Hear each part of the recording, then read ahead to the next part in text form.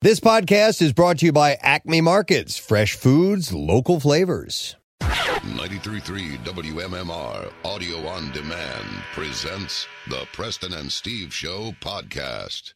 We had some questions about house arrest, and Steve had pulled up this link and I'll give a plug to the website. It's Marnie Jo Snyder, criminal defense trial attorney. Sounds legit to me. They handle all of Gritty's legal work. And it says 5 things to know about house arrest in Pennsylvania, because we did have some house arrest questions. We do have a lot of questions, because I think ever since the notion of house arrest came up, it always seemed like, well, I could do that. I'm okay, depending on how long, you know? Because you always try to think, and that's the whole purpose of jail. It's supposed to serve as a deterrent. Yeah. Gee, I don't think I'd like to do that. Right. Listen, house arrest, I'm sure, is 1,000 times better than prison, but I would go nuts if I was stuck in my house. You would, but if you think about being stuck in a jail. Yes. Depends on the house, too. Well. Depends on if you're in Cosby's house or you're in a mobile home. Well, that's true, but I still think the mobile home would be better than yes, it would prison. be. What if you can drive your house? Are you allowed out of your house? Simply because of it. Listen, it would be other people. Yes, of course. Yeah, true. Other people in jail would be the big deterrent to going to jail for me. Many times can be unpleasant. Yes. Yeah.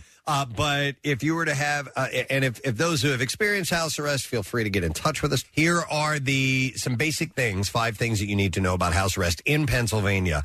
So according to this website, it says house arrest can be granted instead of bail or as an alternative to serving a jail sentence. Well, we know that, right?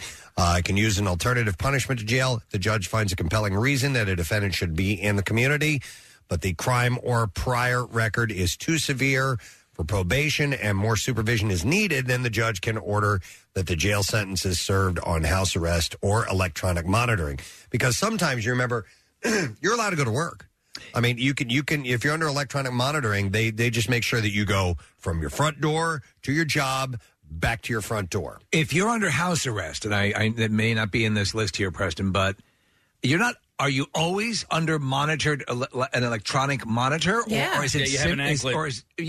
Is that I don't know. always the case? I don't know if it's always the or case is it not. sort of the pinky swear? No, it's always the case. Yeah, and I think it actually, it'll actually beep if you are like out too long or something. If you're out too long. Well, hang on. It says here the judge can order that the jail sentence is served on house arrest or electronic monitoring. So there may be.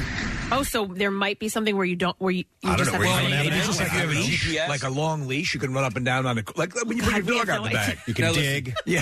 This is what I think. Those goofy bastards. I think electronic monitoring is like a GPS that they can track you where you are, and a house arrest is you still have the anklet, but it really only detects when you're out of that zone. And right? listen, well, yeah, but Steve's question is every time you're in house arrest, do you have an anklet? Yes.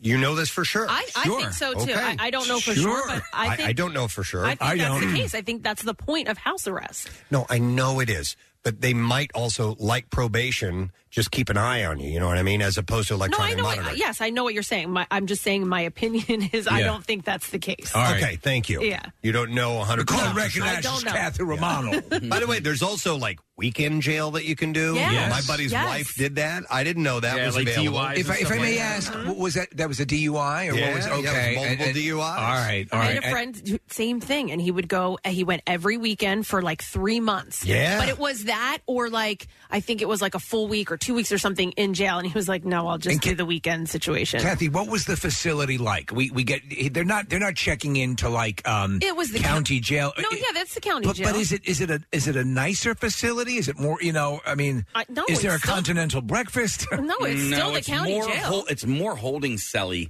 than anything else. Is it? Yeah, I Well, mean, holding cell, you're in with a whole yeah.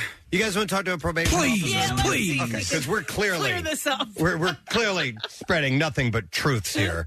Hi, Heather. You're on the air. Good morning. Hi. Hi. All right. What do you want to know? All right. Listen, Help sweetie. us. Yeah. Even though I was there live with you guys a year ago. Oh. Oh, you are? Yeah, And even but though I what? never told you. I was a PO. Oh. Anyway. Okay. You didn't have BO? I don't know.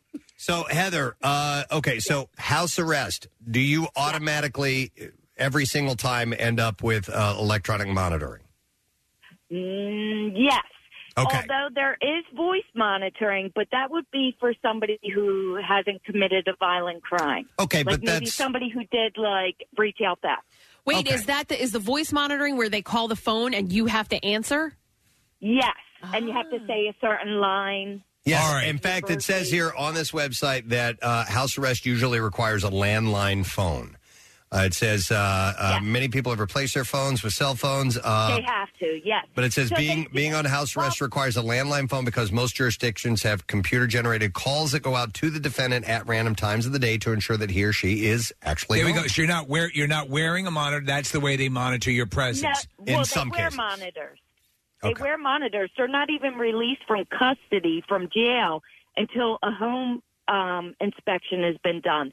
So they have to have the landline set up. The person has to allow them, has to sign paperwork saying they can reside in their house, and they have to pay for the phone service. Right, so they need to get a landline, and then once the landline is installed and they're doing this schedule with the calls coming in, are they then at that point wearing a transponder on their ankle? They're wearing a transponder, and then we have on a certain floor that deals with all house arrests.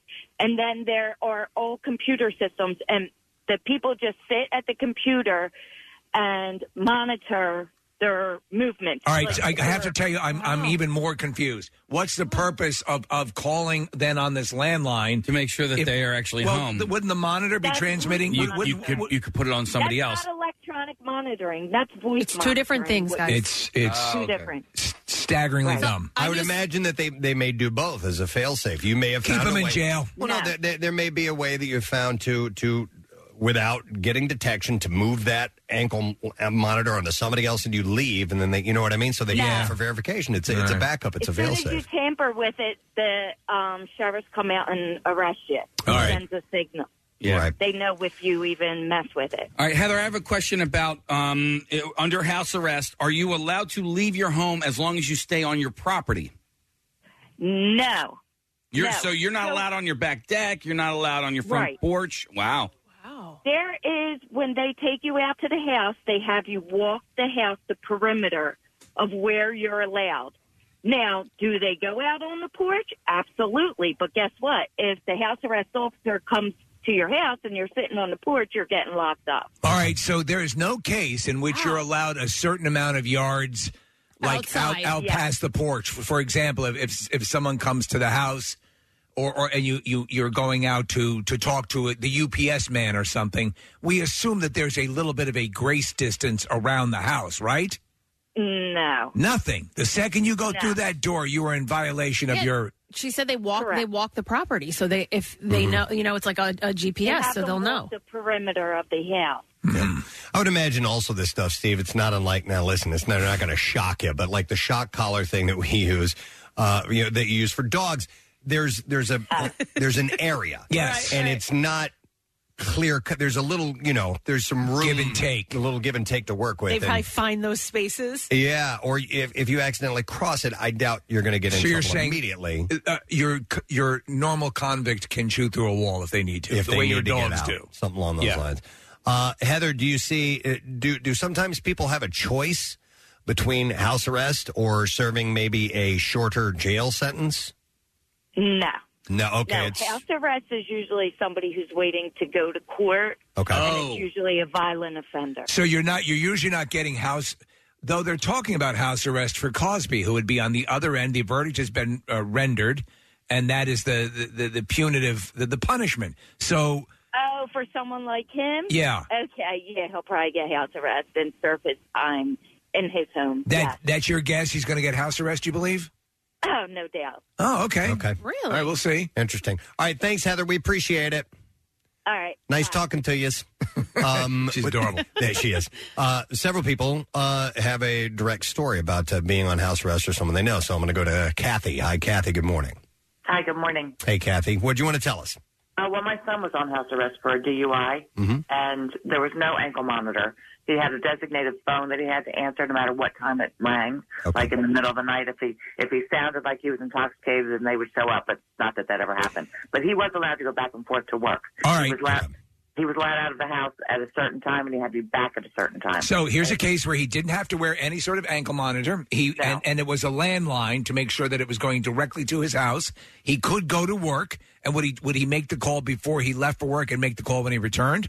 No, they called him. Call to you. make sure, Okay. Yeah, they call you to make sure that you're there where you're supposed to be. And he wasn't allowed out on the patio either. He had to stay in the house. No patio. See, I figured there were levels of this. I figured there were levels like probation where you just got to keep your nose clean. And also, listen, instead of monitoring you 24/7, we're just going to call every now and then. And if you're not there, you're in trouble. What if you put a convict door in the kitchen door?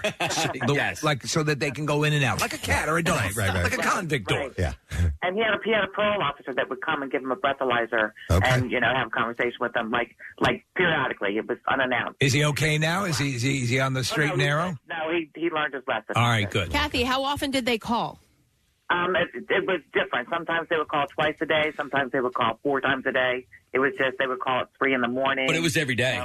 Every day. Okay. So what are you doing? No, you hang up. I love you too. I can't. I'm so blasted. I can't even see the receiver. Yeah. And I think it's probably, Preston, based on the crime, too. Yeah. Like OJ wouldn't have gotten that. I don't think he would have gotten the voice monitoring. I don't have a mobile phone. Let me go to another call, and we have somebody who texted who we got on the line as well. I'm going to go to Courtney. Hi, Courtney. Good morning. Hey, bitches. Hey, what? What's up, Courtney? What's up? Yeah. No, I just wanted to weigh in. Yeah, my boyfriend at the time was on house arrest twice. Mm-hmm. And, they just call you. I mean, he wasn't electronically monitored. He didn't have an anklet or anything like that. And they just call, and you have to say something like, the eagle has landed, or the sun rises in the east. Or, hey, bitches. Yeah, hey, what? Hey, what? Or, hey, bitches, exactly.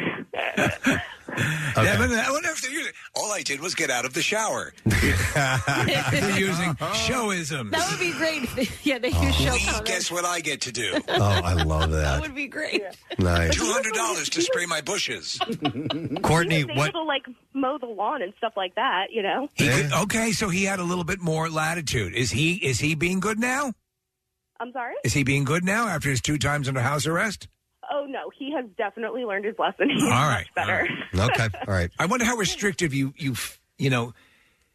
because I am sort of a homebody, but I think it's under my own volition. Exactly. If When you're somebody mandated to do it, it becomes a wholly other thing. Yeah, if somebody tells you you can't leave, you're going to start to get claustrophobic. Yeah. So my friend's dad was on, it wasn't house arrest. I think it was parole for him, and he had to do the voice recognition. And I remember being at their house. This was, back when we were in high school. I remember being at their house, and the phone would ring, and it would be like, get down, get him! And he would come because nobody else could answer the phone. Nobody was allowed to answer that line. Nobody could answer the phone. All right. It had to be him. And it was a landline. Like it was a wasn't- landline. So what if he was taking a dump?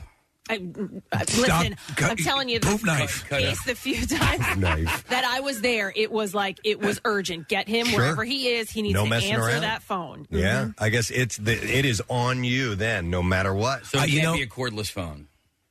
Well, I don't know about that. They're looking just for a landline. Yeah. So if they're looking for a landline, it goes directly to that. A cordless phone doesn't have great distance on it, so you'd still be within the house. Yeah. In fact, you might limit if you just had phones around the house, a couple of different extensions, you'd probably do better off. You look a little deflated when you said that. Case was like, you can't have a cordless phone. Well, I just want to go out on the deck and feed pretzels to the deer. No, but if I was, taking a dump and the phone rings, like, oh man. Yeah. What's I'm more never important to gonna- you? To go back to go making an go into accidental jail mess? cell? No, or, I know. Or crap yourself. Yeah.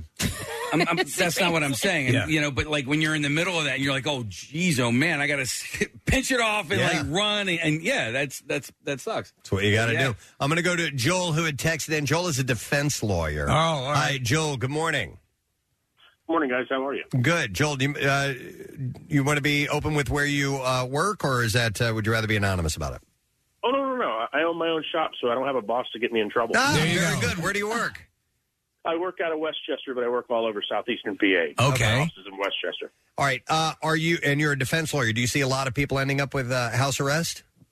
Normally it's for more minor stuff. Normally it's going to be like what the PO said and what some of your callers have said. It's going to be somebody with DUI be part of their punishment. Right. It could be somebody with more minor issues like a retail theft, something like that. It's very rare that you see someone with a violent crime or a serious felony getting that kind of a punishment. So the extenuating circumstances with Cosby and the fact that it's come up as a possibility is that he's 81 and he's not what they would consider a flight risk or anything of that nature. So do you think it's possible? I think he's going to get some jail time, but do you think it's possible he'll end up with house arrest?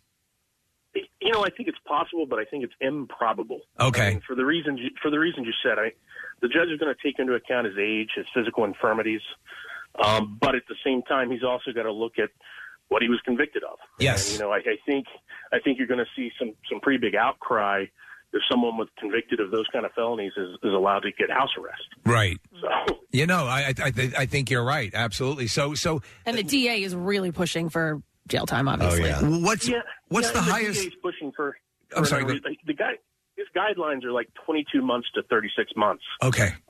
So the max is 10 years on each count, but the guidelines are 22 to 36 months. Now they can depart 12 months over or under that based on the guidelines. So I'm guessing he's going to be somewhere from a year to 2 if he gets jail time. Hey, but Joel, do you think that a judge might consider one's what their living atmosphere is like, their luxury, their amenities, and so forth, and if it were kind of on the fence, maybe go, you know what, that's too nice, and we need to make sure that drop you it down understand. to a 40-inch set. Yeah. It wouldn't surprise me if a judge considered it. I don't know that the judge would come out and say that at the time. Of course. Sure. So what's the highest? Sure. What's the highest level of severity you think for a crime? But besides Cosby's case, where what's the cutoff on house arrest? I've never seen house arrest go for somebody, with a felony. Okay. Sure. Oh. But then again, I mean, sometimes you see people with felonies that are first-time offenders on a nonviolent crime that get probation, so they're not even house arrest. So, all right. I mean, it's tough to give the broad statement that it would be this for this or that for that. All right. Okay. Interesting. Yeah, and everybody's watching, so yes, we'll see Cosby's sort of high profile. Joel, thank you so much. Do you want to give the name of your practice if somebody needs a good defense lawyer? Absolutely. I run the Ben Laugh Law Group with my partner. All right. Excellent. Thanks, Joel. We appreciate it, man. Thanks, guys. All right, take care. Take care. Want to go to somebody who's on house arrest right Yes. now? Yeah. Let me go to, we have a number of them, actually. I hope they have call waiting. I'm going to go to Alex. Hi, Alex. You're on the air. Hi, how you doing? Good. So, Alex, you're currently under house arrest. Yes. For how long is your sentence? I'm on parole, and I was out past my curfew, and I got caught, and I wound up getting on the GPS monitoring bracelet. Okay. So therefore, every day when I have to call in for my curfew, all right, and then if, like the other lady was saying, they call to make sure I'm there, or they could stop out at any time. Sometimes they come out. You were in for having a potty mouth. Yeah, you were. So I got that off, right? I was doing all right, and then one weekend I had a couple beers, and of course my officer came out. Oh. And gave me a breathalyzer. So now I'm actually on an alcohol bracelet, and various times a day it tests my skin sweat for alcohol. Yep, I met a guy who had one of those on one time. Tracy Morgan had one for a while. Did he? Yeah. Okay. Crazy story. Last weekend I'm using disinfectant, and this thing skyrocketed to 0.25. And they're not going to believe me. What did it taste like? Alex, I don't believe you, man. Right? Was it really disinfected? Honestly, yeah. What were you disinfecting? My nephew was coming over. He's a newborn, and my son was a little sick, so, you know what I mean? Like hand sanitizer? No, like spray disinfectant. Like a Lysol spray? Yeah, exactly. I was wiping a few things down, All right. you know what I mean? Do me a favor. We can't see. Hold up your right hand. I hereby swear I was using disinfectant and wasn't. I would be like one of those, like an Olympic athlete who was like, I can't, don't even bring that in the room. Don't. No. That's on the testing list. Get that out of here. I can't be anywhere near it. I mean, but then again, maybe you don't think of disinfectant having that. Alex, were you able to go to work while you had this on? I'm at work right now. Okay. And he works at a cleaning supply company. So you don't have the GPS monitoring device on? You just have the alcohol testing device? I got the GPS off. Now they put me on the alcohol monitoring. All They're not right. even allowed to use Axe body spray, they tell you. Well, Axe body spray is just horrible anyway. So there are a lot of guys doing hard time for Axe body spray. That's just aesthetics. Yeah, that, and there's a whole Drakkar wing at Graterford. So, Alex, how careful are you being right now, man? I make sure, like, actually, I got to clean some tile today on, like, that has grout and stuff on it, and I was actually just making sure the cleaner didn't have alcohol in it. Okay. While I was waiting for you guys to answer. How much longer are you going to be monitored, sir? Yeah. Another 30 days. Okay. So you have to do all your cleaning with O'Doul's. Yeah. There's actually people who try to put stuff between it, like pieces of bologna and stuff like that. And The old bologna. Wait, between what? Between the cleanser and your skin. monitor. No, the monitor. Right. Oh, Exactly. right. But Yeah. it'll monitor in your skin. right Yeah. because it would sense it as skin, right? Yes.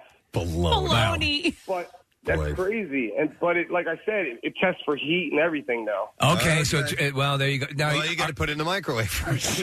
heat up your bologna. Yeah. Oh my God, your skin is 200 degrees. Wow. And all right, apparently Alex, you have olives in your skin. Alex, straighten up, man. All right. You being good? Yeah, I'm being good. All right. I've done this anyway. All right, man. We'll It's all talk to you about later. the money now. All right. Yes, be good, be wise. Thanks for the call. We'll see you Baloney later. forever. Yeah. You believe him? 101 uses for baloney. I think his heart's probably in the right place. Listen, and Nick, we're sending him over to your house to do some cleaning. Listen, there was a guy that we had in here a while back who was an ex-con, and he started to tell Casey and I his story, and it was just like one thing after another, man. It was them, and I was just trying to do this and that, and Casey and I weren't believing him at all.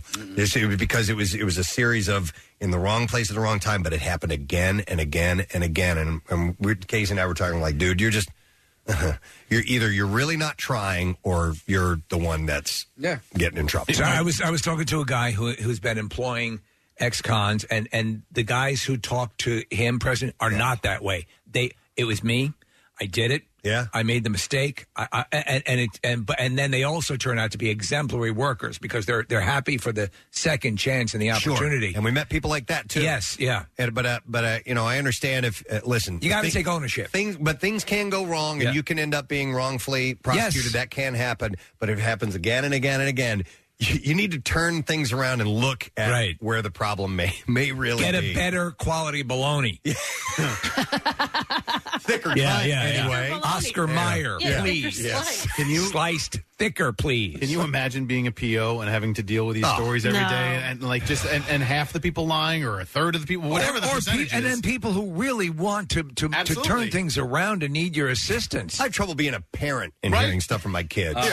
And imagine being in charge of of the fate of full-grown adults and trying to decipher exactly whether they did it or not. I don't know. It's too much. Anyway, interesting. All right, well, thank you for your calls, guys. We appreciate it. We got to take a break, and we'll be back in just a moment. We got the Beef Howl on the way next. Stay with us. Get social with Preston and Steve and WMMR. Facebook, Twitter, the usual places. Can you believe football is back? This Eagle season, there are huge prizes to be won at Acme. Enter Acme's Swoop In and Win sweepstakes, and you could win up to $10,000 cash or 2022 Eagle season tickets. All you have to do is shop the participating items throughout the store and enter your codes from your receipt at acmeswoopinandwin.com. Acme makes sure Eagles fans have all their game day needs to tailgate or host like a pro. Stop in and discover why football is better at Acme, the official supermarket of the Philadelphia Eagles and MMR's Preston and Steve Show. Back with more of the Preston and Steve Show podcast.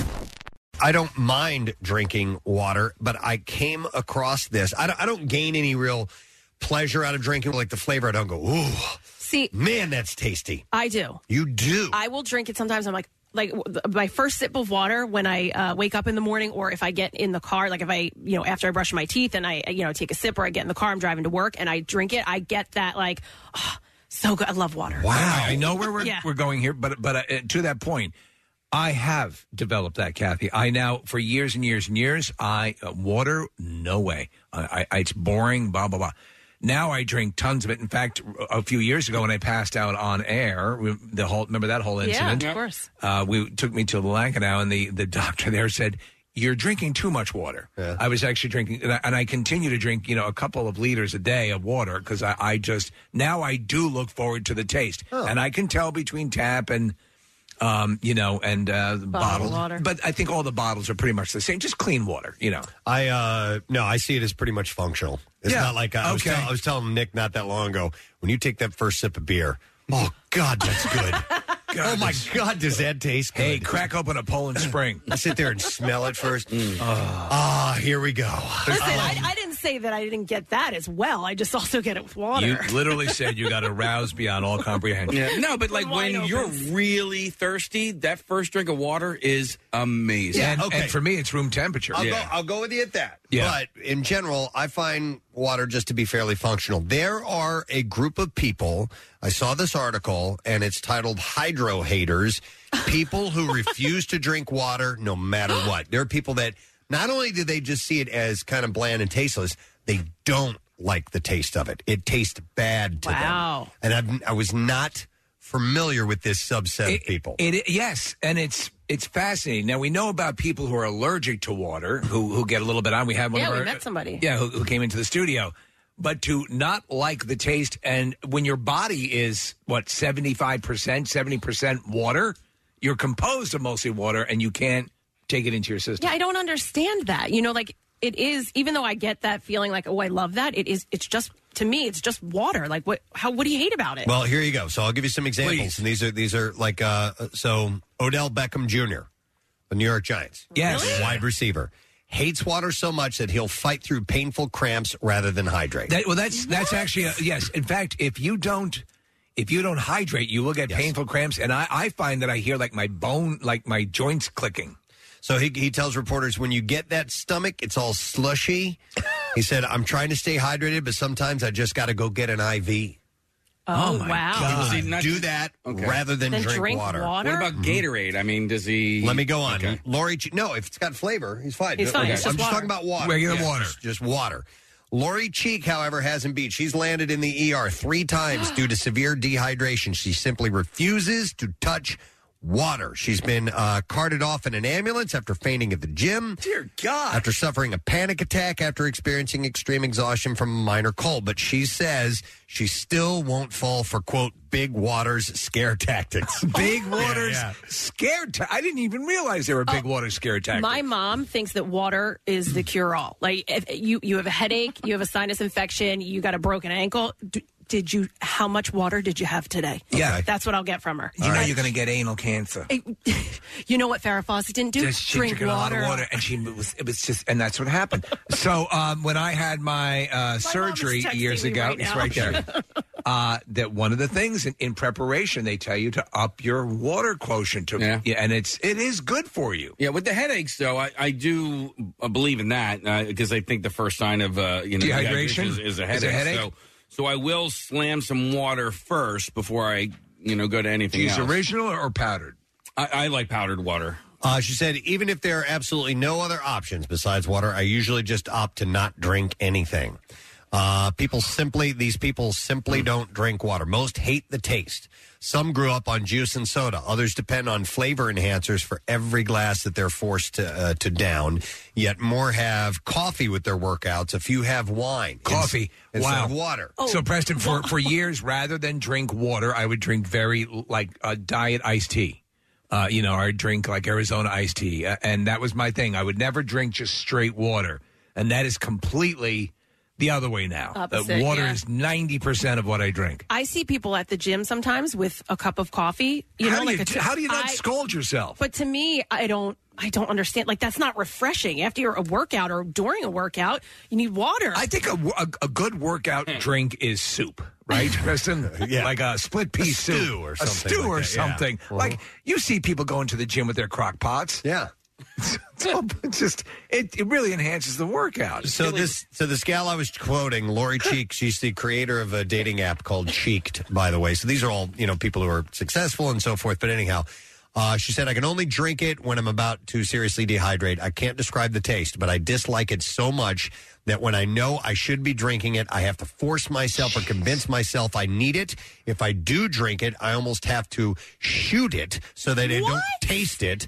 I like to just... It doesn't taste like anything. Like I just try to get it over with. She said, I put all sorts of stuff in it to make myself drink it, like Emergency, Crystal Light, and other flavored hydration tablets, because I can barely force myself to drink it plain. That's crazy. That's insane. That. But to say that it doesn't have a flavor is incorrect. It does have a flavor. Is it? Yeah, yes.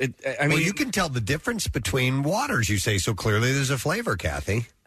I guess, yeah. But I mean, not enough. Could you tell tap water from bottled water? I think I could, yeah. When's the last time you drank tap water?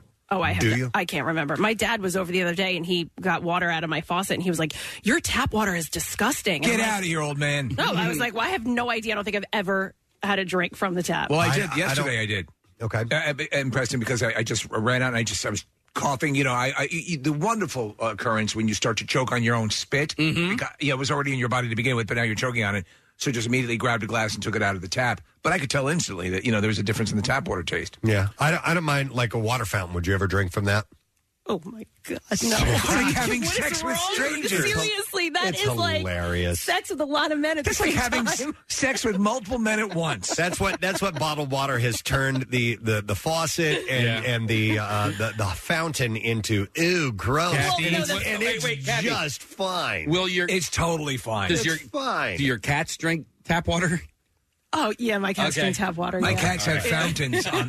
Literally, we have cat fountains on every floor. Yeah, we have a fountain too, but you use tap water to fill it up, right? Yeah, you don't. It's only Evian or nothing. You don't get the Culligan man to fill that up for you. I mean, most of the water that they drink out of the toilet, Preston. I'm not really going to spend premium. Yeah, I mean, honestly, I think if we took a bottle of Evian and used a tap from or a garden hose and gave it to Kathy, she probably wouldn't be able to tell the difference. Oh no, we did this before. I know. Did we? Yes, I was able to tell between different bottles of water. However, I do think that you'd be able to tell if it was completely filtered water or purified water from like CVS. Like sometimes you have to get that for babies.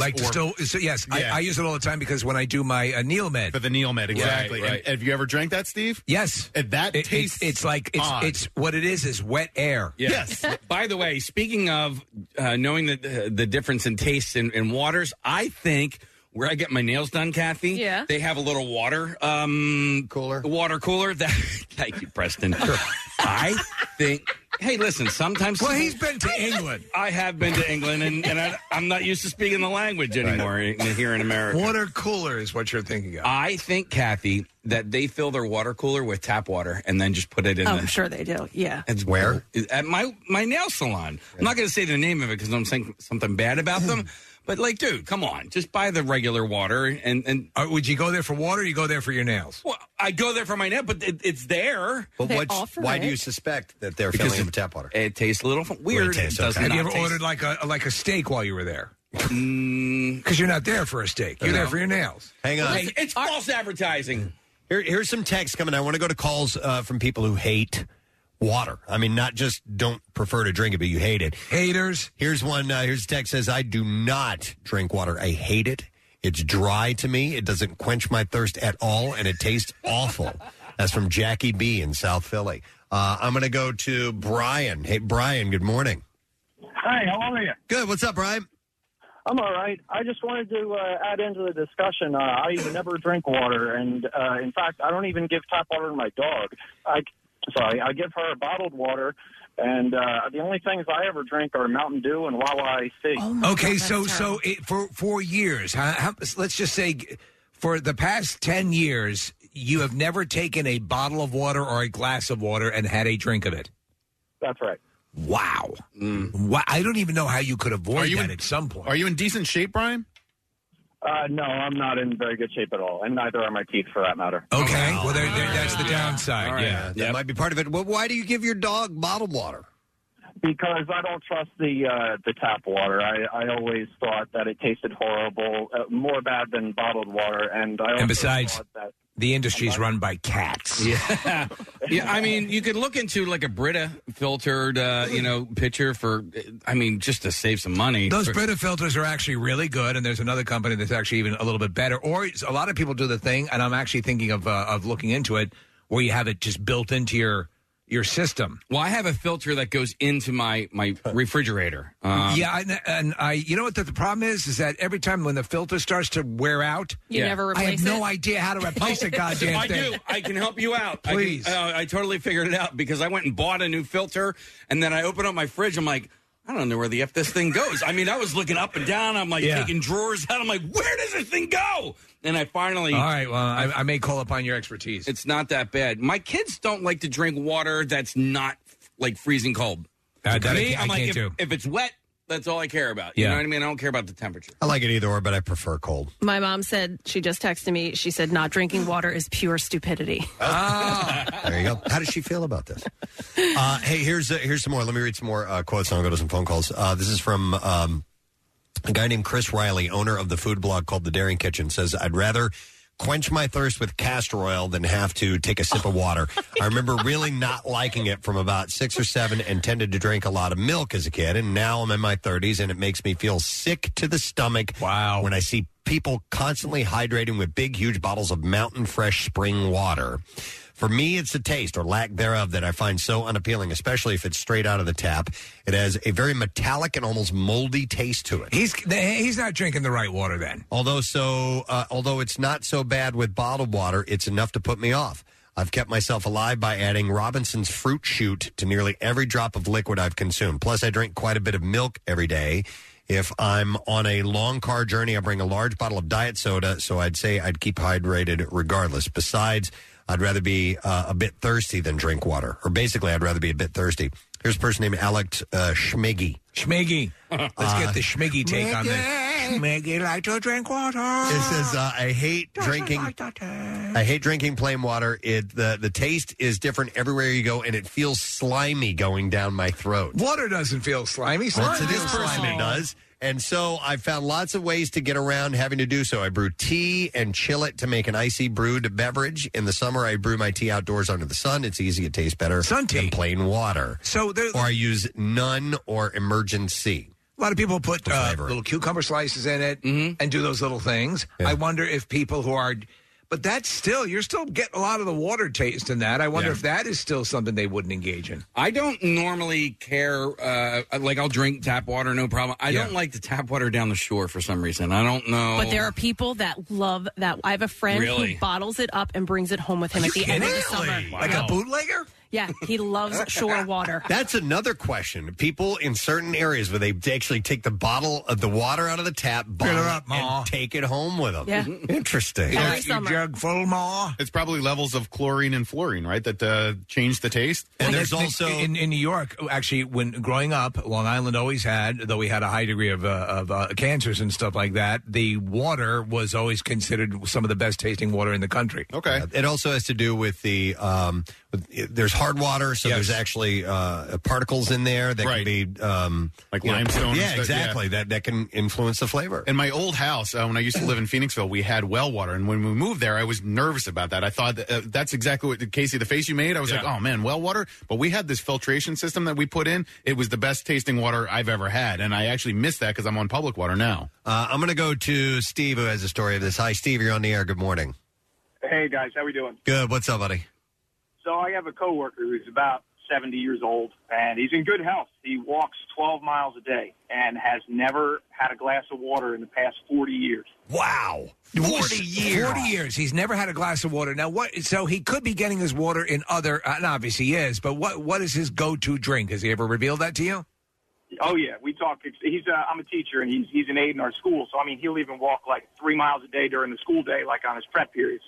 And, he drinks diet soda exclusively. Okay. All right. He said at any given point, he's got 12 packs and 22 liters of diet soda in his garage. Wow. I got to imagine 22 liters. It can't be good. But you get hydrated from that stuff. There's water. There's water in it. Yeah, all of that, but it comes along with a bunch of other stuff. Right. Well, like that guy said who was drinking the Mountain Dew. His teeth fell out. Well, yeah, he doesn't have great, dental hygiene. Yeah, Steve, what were you saying? I asked him because, he's of advanced age and, he seems like he's in good health. I always ask him, what does your doctor say? And he says his doctor used to try to talk him out of it, but at this point, all his, blood work comes back good, his sugar comes back good. He says, just keep doing what you're doing. All right. Yeah. All right. Thanks, man. Appreciate it. We should sell him a quip, Preston. I will go to, Let me go to Lindsay. Hi, Lindsay. Good morning. Hi. Good morning, guys. Hey, what's up, Lindsay? So I think water is just awful. When I drink it, I feel like there's air bubbles stuck in my throat. Air bubbles in your throat. I think that does it to me. Right. I understand that. Yeah. So do you avoid it at all cost and only drink it when you absolutely have to? Yeah, I mean, I think my body has basically gotten used to being chronically dehydrated. Because I never drink it. Lindsay, what do you drink? Depends. I mean, maybe iced tea, maybe juice, maybe nothing at all. It's just anything to avoid water, pretty much. Would you do any powder drinks? How about water? Yeah. Stop. That's how people talk in this city, Kathy. People say water around Hang here. on a second. She's talking. Go ahead, Lindsay. I mean, I'll drink like Crystal Light and stuff. And yes, I say water. I'm from Philly. You're allowed. Philly. Okay, so you'll add those little flavor enhancers to water if you have to drink it.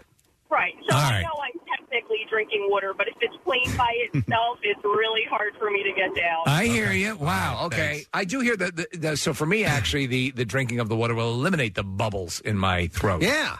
You would think it. Yeah, me too. But some people, have a different water. Hang on a second. I'm going to go to Jason, who services and conditions water for a living. Now we get to the bottom of it. Hi, Jason. You're on the air. Good morning. Hey, guys. So I work for a company. We install water conditioners, and the three things that affect the taste of water is the hardness, the acidity, the pH of the water, and the iron amount that's in your water. So Jason, when you install like a water conditioner system for a house, the tap water would it be equivalent to like Dasani or like a bottled water? It could be, yeah. I mean, what we do is we take a raw water sample, mostly for well water, but also for city water. Yeah. And based upon what we find in the water determines what kind of conditioning we would install to remove any impurities or lower the pH or even increase the pH more commonly. Jason, can you say what company you work for? Yeah, Ed Powell Pump and Well. Okay, yeah. At the company that I hired for the house, they brought out like a filtration system that was second to none, and it was not the same one that you work for, but it was really impressive. And they had like charcoal filters, and then sometimes they'll have to use like solar radiation almost or something like that to kill any UV. UV, thank you. Yeah, to kill any biologic, right? Yeah, an ultraviolet light system is installed and neutralizes any bacteria that's in the water system. Do they have laser guns? Yeah. Not quite. More like a lightsaber. More like a lightsaber. Well, that is cool. What does an average system run like that for a house? Between $3,000 and $4,000, depending on all that you need. All right. Okay. Interesting. Thanks, Jason. Yeah, we have a purified water system in our house. It's an extra little faucet. It's this little skinny thing. Right. Yeah, you know what I'm talking Oh, about? yeah. Almost. What's that? Yeah, like a dentist's office. Yeah, like a little thing. So that's where we use that for cooking or drinking. Does it ever affect the pressure in the house? The water pressure? No. Okay. But your toilets explode when you use they it. will explode. You know what, Press? I do remember not really caring for the water flavor when I was in college. That was not far from where you were. Yeah. You go to college to drink water. We have water parties, man. Woo! I've never heard of people who actually will avoid it at all costs. I know people who don't prefer because there's, there's not much flavor in it, and so I'm not going to drink it. But there are some people who are like, which actually grosses them out, the idea to drink water. Do you know what happens when and it's happening right now, actually, talking about water makes me drink water. It's like I'm thirsty. when someone yawns, you yawn as well. I have a friend who doesn't really, she doesn't hate it, but she doesn't really drink water. And when I see her, I can tell when she has not really had, I can tell that she's dehydrated. I see it in her face, like the coloring. Huh. And I've asked her, I've tested her a few times, and she's like, no, you're right. I should drink some right now. What's the most dehydrated you've ever been? Oh, I went to the hospital. Did you really? Yeah. Just strictly because of dehydration? Yeah. Well, it wasn't related to something else? No. It was straight up. I was dehydrated. This is probably 6 years ago or something like that. Okay. So How did you let it get away from you that you were in? I don't know, Yeah. Steve. To tell you the truth, Were you drinking the night before? No, I wasn't drinking at all at this point in my life. But what was going on was I had a headache that wouldn't go away, and that's not normal for me. So, like, I had a head, and so if I usually take some Advil or whatever, it'll go away. Yes. And I had this headache that not only wouldn't go away, but is getting worse and worse. And then finally, I went over to Lankenau, and I sucked down like 2 bags of saline. Want to suck your bags? No, but my body was so dehydrated, but I didn't know that. I had no idea what was going on. The most hydrated I remember being was me and a whole big group of friends went on what we call a float trip. It was a canoe trip down. Oh, there. you've mentioned this legendary. You were naked. It's an overnight thing, so we just drank and sat outside. It's a wonder that we didn't die, and we camped out that night. And the next day, I woke up. And I was so dehydrated, I'm just like, oh, I need something. I need something to drink. And there was nothing. There was nothing to drink. But I found we had these coolers, and they just had ice in them, melted ice. I was going to drink that, but somebody had bought oranges, and there were oranges in the cooler, and they were ice cold. Oh my God, it was amazing. I ripped that thing open. I'm just like, I'm like a vampire. I love this orange. And I was just, they saved my life. Now my mouth is watering. Yeah. Oranges saved my life. Oranges! Steve, it's funny that you went and passed out because you'd been drinking too much water. I passed out in the studio because I was dehydrated. Well, I remember that. It was in the old studio, and I'd had bad stomach problems the night before and was completely dehydrated. And Casey, like you, I got to Lankenau as well, and they put the saline bag and the IV right into my arm, and eventually felt better, actually pretty quickly with the IV bag. But that's, for me, it was dehydration that made me pass out. Yeah, but some people absolutely, and I was not familiar, hate the taste of water in any form.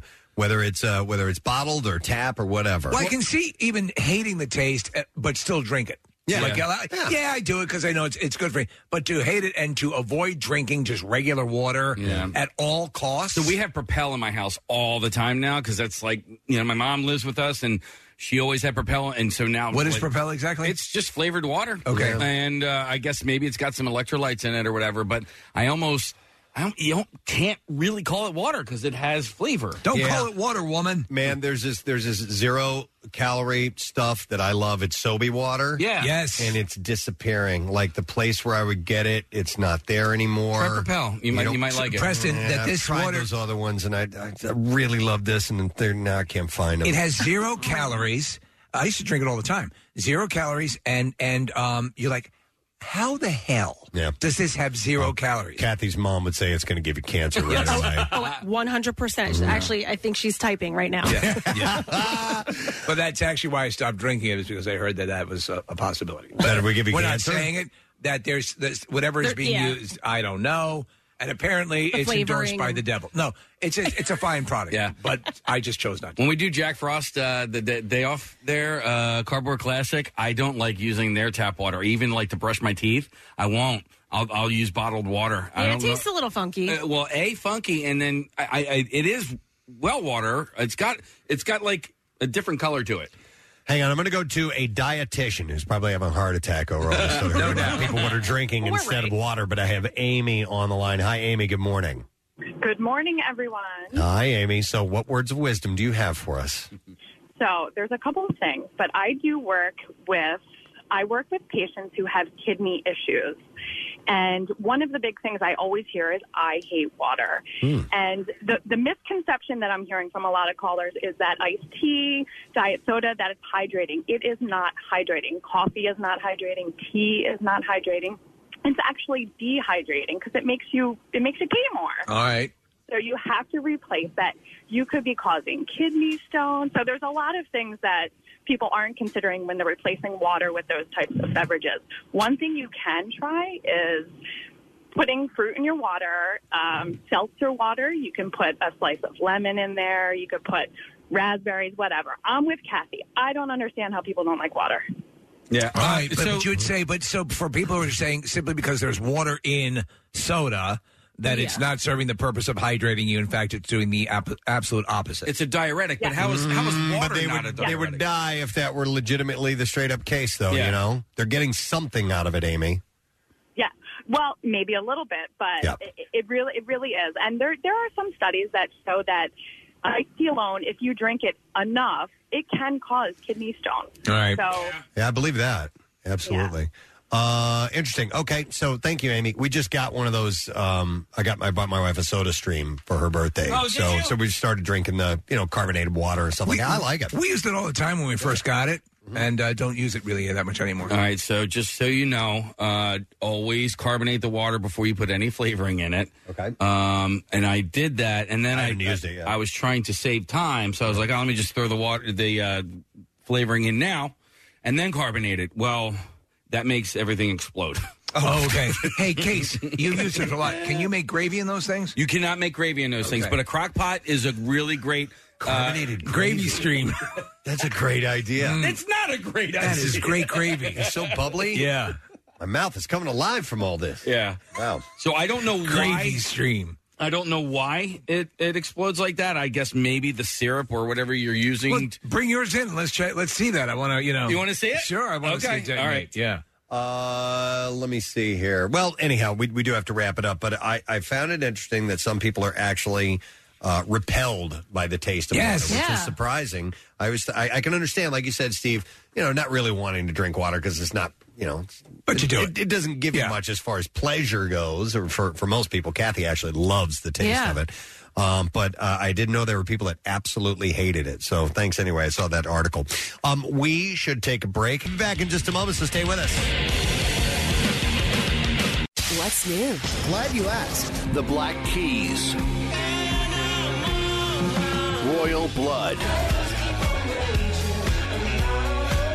Mammoth Wolfgang Van Halen.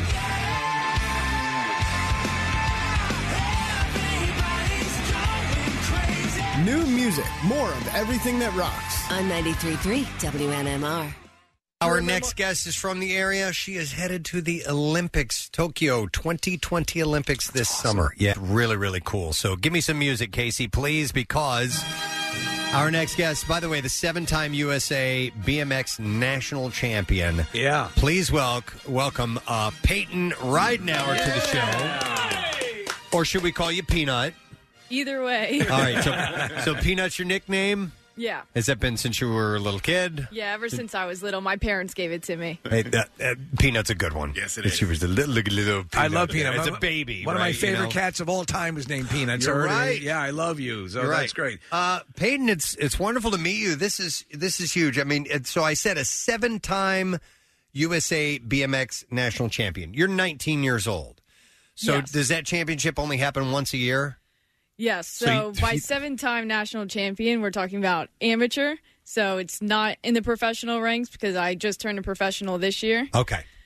Well, it's listen, I was watching and catching up on your career, and it's pretty formidable. But you started when you were 5, right? Yes. All right. And your dad, who's here in the studio, kind of built like a course in the backyard. Was that exclusively for you, or does your dad also do this? So I got into BMX because my dad used to race. Okay. And he raced when he was younger, not super competitively, but just for fun. And then he brought me to the track one day when I was 5, and I've loved it ever since and just been riding my bike.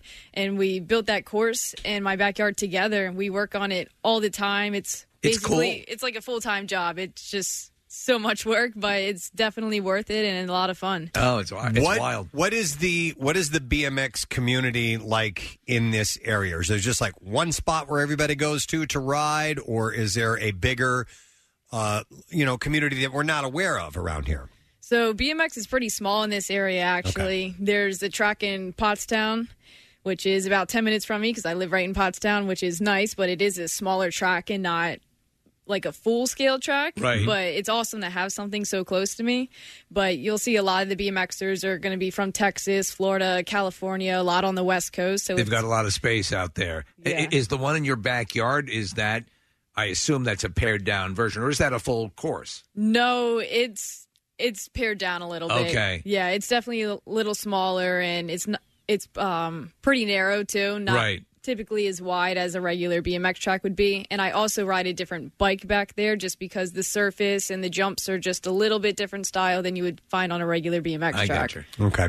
By the way, Peyton is wearing a Mongoose shirt, which when I was a kid, that was the dream the bike. big thing. The dream bike was the Mongoose. I'm happy to see that they are still way up there as far as the bikes go, Well, right? Did you ever get sponsored by them, Preston? Of course. Because Peyton has I know. recently been sponsored by them. Which is I know. That's got to be fantastic. huge.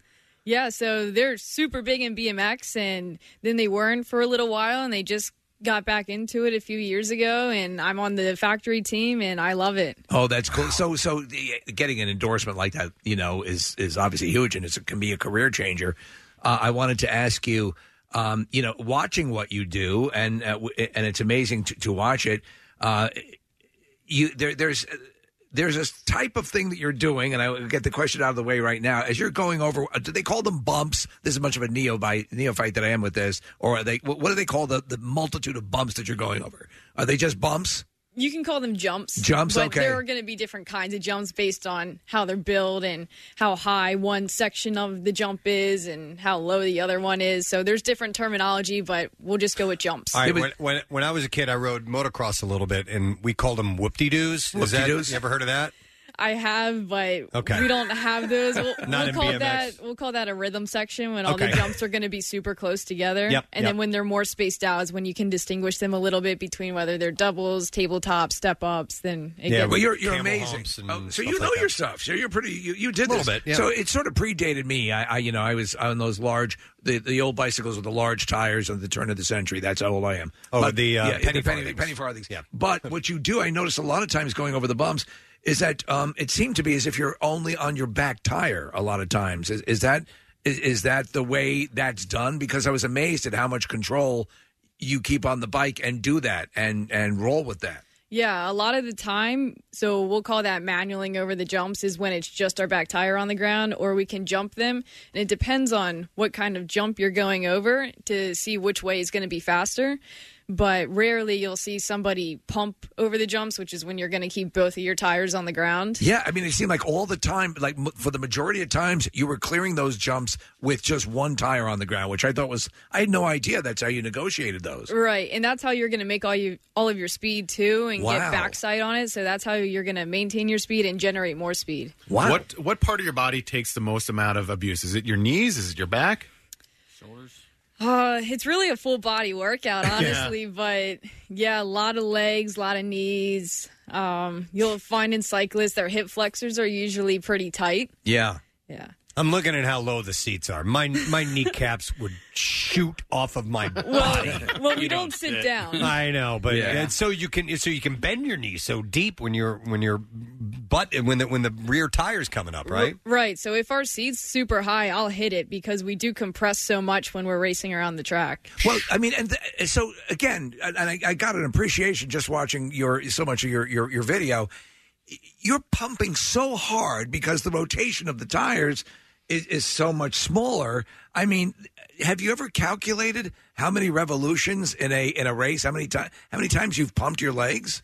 I haven't, but races are typically going to be between 30 and 40 seconds. Yeah, they're short. But it is super short, but it's exhausting because yeah. you just full on sprint as fast as you can for that amount of time. Yeah. My nephew rides BMX, and he's got like a trophy room. I mean, it's loaded with trophies. He's probably 17 years old. And I noticed, so he's from Colombia, South America, and you went down and raced in Bogota recently, right? Yeah, I was just there like 2 weeks ago. Okay. He's in Medellin, or was in Medellin, which is a few hours from Bogota. But is it popular in Colombia? Yeah, it's super popular. So the women who won the last two Olympics was Mariana Pajon, and she's a Colombian BMX rider. Wow. So she's super popular down there, probably as popular as the president. Like, if you ask anybody on the street if they know who Mariana Pajon is, they know who she is. So she's definitely legit, and because of her, the BMX scene in Colombia just kind of blew up. All right, so this year you're finally. What's the minimum age for the Olympic team? Do you have any idea? 18. 18. So this is the first year you qualified. Boom, you're in. Did you try? Well, I was going to say, did you try last year? That's stupid. Yes. The Olympics only come Why out would she do that? every few Well, years. Did you try it for the Olympics last year before they were canceled? Yeah, so I was going to Or try to go to postponed. the Olympics, but unfortunately, all of the events that would qualify us and gain us points towards the Olympics were canceled. So that's why it got screw it up. Yeah. Did I hear you got some news this morning or something concerning the Olympics? Yeah, I did get a little surprise visit this morning. So I'm in the USADA testing pool, which is the U.S. Anti-Doping Agency, and I had to put my whereabouts into this app. And at any moment, wherever I'm at, somebody can just show up and drug test me. Right. So 6:45 this morning, I got a knock on the door. Some lady there to test me.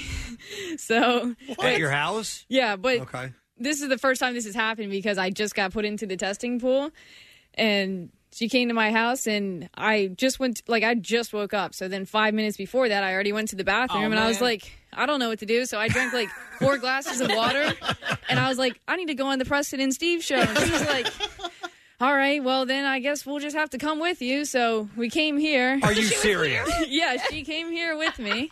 Is she here? No, we already did the testing. Okay, So all right right. before, and got it out of the way. But that was my morning. Well, that's a first for us. Yes, Yeah. Olympic drug You're the testing at first WMMR. The first guest we've ever. Now, there's many guests we've had where we would have liked to test it for drugs. Yeah, sure. But they Nothing- were all for nothing lesser performance reasons. enhancing, Yeah, yeah. nothing Right. performance enhancing. That Oh, is my goodness. wild. But that means you're legit, funny. and it's weird because people say, "Oh, do they have to be that pedantic about it?" But the truth of the matter is that there have been athletes who have gamed the system. You look at Lance Armstrong who fooled many people for many years. So, but you're a big proponent of keeping it out. Obviously, that's why you've signed up, right? Yeah, well, it's not a choice. You get tested no matter what. Right. But no, definitely clean athlete all the way. And Good. anybody who is doping, it's just cheating. It kind of sucks because Yeah. they're cheating. So. Right. So you graduated from high school in 2020, but you were already a well-established champion at that point. What do your peers, your friends, and high schoolers, fellow high schoolers, think about your achievements, or did it really mean much to anybody? Yeah, so I actually was gone a lot of the time. So everyone would be like, oh, well, why is Peyton always gone? But I tell my teachers, I say, oh, I'm going to be gone for 2 weeks. I'm just going to go to Europe real quick, and then I'll be back.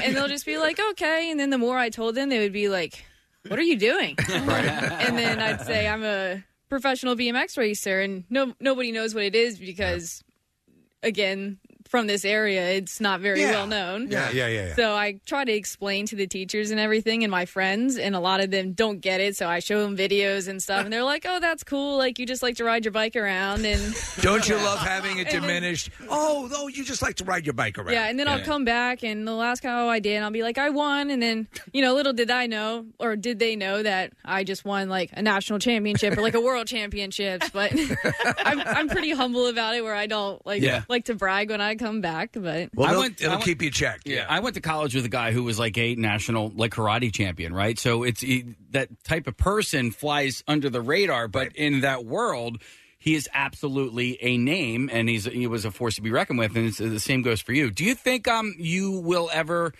transition from BMX to any other kind of cycling? What's nice about BMX is that you can transfer to different kinds of cycling from it. So if you come somewhere from road or mountain biking, it's hard to learn BMX or something like that. But the BMX riders has so much skill and bike control that we can transition to wherever we want to. Would that work for motorized stuff as well? Or, because I think there are probably some aspects of it, but those share a common genetic makeup, whereas once you put a powered motor on it, it's going to change the whole game, right? Yeah, that would definitely change the game a lot. I would assume we would have the same, kind of control over it, but again, motocross is something where they usually start really young and they do it all their life, and they gain all those skills. But I'm thinking maybe after BMX, I could do some mountain biking, or because BMX, the cutoff is probably about 30 years old.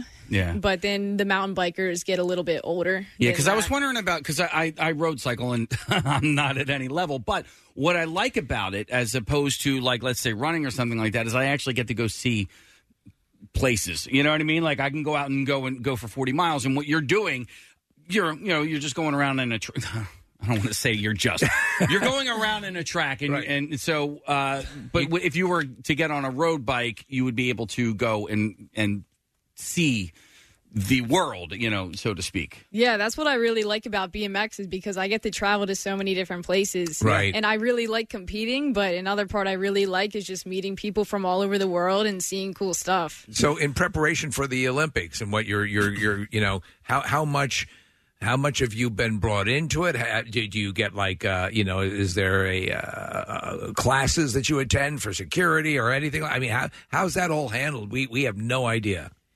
Yeah, so I just figured out I was going to the Olympics on the last week of May. On May 30th, I figured it out. So everybody else on the team already knew they were going for over a year now. So you're playing catch up. Right, yeah. So it's all completely new to me. Yeah. If you're just tuning in, it's Peyton Ridenauer who's here, and she's from Pottstown. Olympic BMX rider, is headed to Tokyo 2020 Summer Olympics. There are, I think I read, 27 cyclists for Team USA altogether. I'm not sure that exact number, but just for the BMX racing discipline, there's 2 males and 3 females. Oh, that's it. Okay. All right, so you're one of 3. Right. For the women. Wow. Who are the other 2 people? And do you know them? Yes, I know them. Elise Willoughby, who's from Minnesota, who is a world champion and an Olympic silver medalist, and then Felicia Stansel, who's from Indiana, who's a national champion. Have you ever raced against them? Yes, I have. Okay. Have you beaten them? A few times, but they're really good. Okay. Yeah. All right. Well, you're all on the same team now. So you're the youngest of the crew? Yes, I think I'm the youngest person in BMX racing for the whole Olympics, out of all the countries. That's Guys awesome. and girls, That's awesome. yeah. That's awesome. So, cool. When do you leave for the Olympics? What are you prepared for what that's going to be like when you get to Tokyo? Do you stay in the Olympic Village? How does all of that work? So I'm going to leave on July 21st, and they want us pretty in and out of there with the COVID protocols. Right, So yeah. I'm only going to be there for about 10 days maybe. Wow. But when I get there, it's going to be pretty regulated. I think we're going to be staying in the village a lot. There's not going to be going out and kind of seeing stuff really. So I think it's going to be pretty stay in one place and... Yeah, I mean, the Japan is still taking the protocols really, really seriously, and I don't think there's any international people in attendance at any of the events. Only Japanese people, and then I don't know if anybody's going to be able to come to a BMX event. Do you know? Only the Japanese spectators will Okay. be able to see it, but it'll be at half capacity. So I think they take 8,000 for BMX, so then They 4,000 could come watch. So you could have as many as 4,000, which is something. But listen, it looks like when you are doing what you're doing, you block out everything and you're in the zone. Is that safe to say? Right. Okay. And BMX isn't a very high spectator sport either. Right. Because a lot of people don't know about it, but it is super cool to watch. Yeah, it is. especially if you haven't seen it before. I just got excited. I mean, I've always loved the way it looks and the sort of very kinetic nature of it. But just watching in preparation for this interview, your stuff, it's like, I have to make sure I check that out. Do you happen to know when our time this will be taking place? That's what I was going to ask, when we can see it. So I'm going to be competing on the 29th and the 30th. It's split up into 2 different days, but I'm not sure the time. But since BMX doesn't get a lot of viewers, I'm assuming it'll be on at about 3 a.m. Oh, really? Well, that's actually the time we wake up. Well, Peacock has had really great coverage, so maybe probably see it there. you can Yeah. get things on demand these days. So, Do you get to walk in the opening ceremonies? Do you know about that? No, as far as I know, no. Okay. BMX has never been there for the opening ceremonies. Yeah, but BMX has been an Olympic sport only since 2008. Huh. Well, I mean, listen, stuff like this, and you, and this sort of excitement about it, and locally, like we were talking about the genesis of soccer in the United States and how these sports kind of hang on the fringe. But BMX, I mean, it seems to me there's the excitement for it is building more and more, and then when you have personalities like yourself out there, spreading the message of the sport. It'll get bigger. I mean, because honestly, there's a lot of stuff in the Olympics I think they could just get rid of. It's not as exciting as BMX for sure. Yeah, curling. Hey, I have a question about because a few years ago they started, including the more what they call X Games type of sports, and when it comes to that type of riding, do you ever flirt with that type of stuff, the trick things? I'm sure you can. I mean, you've been riding a bike competitively for forever. Yeah, I actually haven't really dabbled in that yet. Yeah. But tricks are a little bit different, especially racing. We all like to go as fast as we can and stay super low to the ground. Right. And then tricks, they're getting bigger air and taking limbs off and stuff. So How much air can you get? How high up will you? Because you're bouncing along like a lunatic. How high up will you hit when you go? honestly, not super high because we're going like 20 to 30 miles an hour. Okay. Yeah. Absolutely. Well, it's impressive to watch. So I think so. You've said this many times that the the interest level of BMX and the viewership is kind of lower than where it should be, way lower than it should be. Have you thought about, if you win, doing some kind of moment? I don't know what, some kind of Olympic moment to put the spotlight on BMX. I haven't thought about that, but like maybe do it no hands, like the whole time. I mean, that would blow people away, right? Here's what you do. May I suggest something? Backwards. No. Oh. A Preston and Steve banner. Oh, yeah. Okay. Waving it around. Do you get to pick your number? Because I saw on your bike you have like a number 252, or is that like your permanent number, or do they give you the number? so with the number, I'm in a little bit of a tricky situation because technically you're not able to pick a number until after the Olympics for new riders. Right. So since this is my first year as a professional, technically I don't have a career number, but I did get to choose that 252 number, which was my first racing number I've ever had. And well, that's nice. That's the one I got to choose, but it's not confirmed that I have it for international stuff and for the Olympics. So honestly, I have no idea what number I'm going to have. Does anybody else have that number? No. Okay. Well, that's good. I was thinking 933 would be a good number. 933. Nick held up, we have a copy of your book, the kids' book that you wrote. Yeah. And that is pretty cool. You did that last year? Yes. Okay, and you were given the idea. Now, apparently your aunt gave you the idea for the book? Yes. So I wrote a children's alphabet book, A to Z BMX style. And I originally wrote the book like 10 years ago. Because I got the idea from my Aunt Jennifer, who's also my godmother, because she wrote A to Z hockey style books. Really? Yeah. Was she a hockey player? She's a hockey fan. Okay. Big Flyers fan. Oh, there you go. But I got the idea from her, and then I found it on the computer last year, just sitting there 10 years later. So a bunch of rewriting because I wrote it when I was like 9. Right. So you've gotten a little sharper since then. Yeah, Yes. basically rewrote the whole thing, and then I decided to make it come to life because COVID, there's nothing going on, and there's nothing like that in the BMX world. Yeah. Because the kids have the pros to look up to, but they don't really have anything else besides the pros to just say, hey, I want to be like that. So if they have something handheld that they can... You might just get somebody interested in, a young kid in the sport like the way you were. And that's educational also, and it doesn't, even though it's a BMX racing styled book, it can apply to all disciplines of biking. Well, it's a real page turner because E is for elbows, guys. Yeah, we try to keep those up. Yeah, we keep those up. Steve, what do you think F is for? I'm going to say flatulence, but I'm probably wrong. No, finish line. Finish line, of course. That's give why up. I would be a terrible kids book writer. By the way, the artwork is great in this. Did you do that through who did the artwork on this? My Aunt Jennifer, her illustrator, Andy Lendway, did the same illustrations for my book. It reminds me of there was an alphabet type of book that we had when it wasn't an alphabet book. It was different sports books. It was like the it was like from the football's perspective. Oh, from okay. the baseball's perspective. Getting smacked around. Yeah, actually, and so it looks like that. That's really cute. I like that. And how long has this been on sale? Since April. Okay, so it's new. I started it last year in August when I got all the writing done, and then that's when the illustrations started, and I made a Kickstarter campaign, which is like a creative GoFundMe. Yes, no, it's wonderful. Yeah. And I had a $10,000 goal, and I ended up meeting that goal plus a little bit more to get all the illustrations and the printing done. And Nice. There's a link to the book on Peyton's Instagram page too, which is Peyton Ridenhour.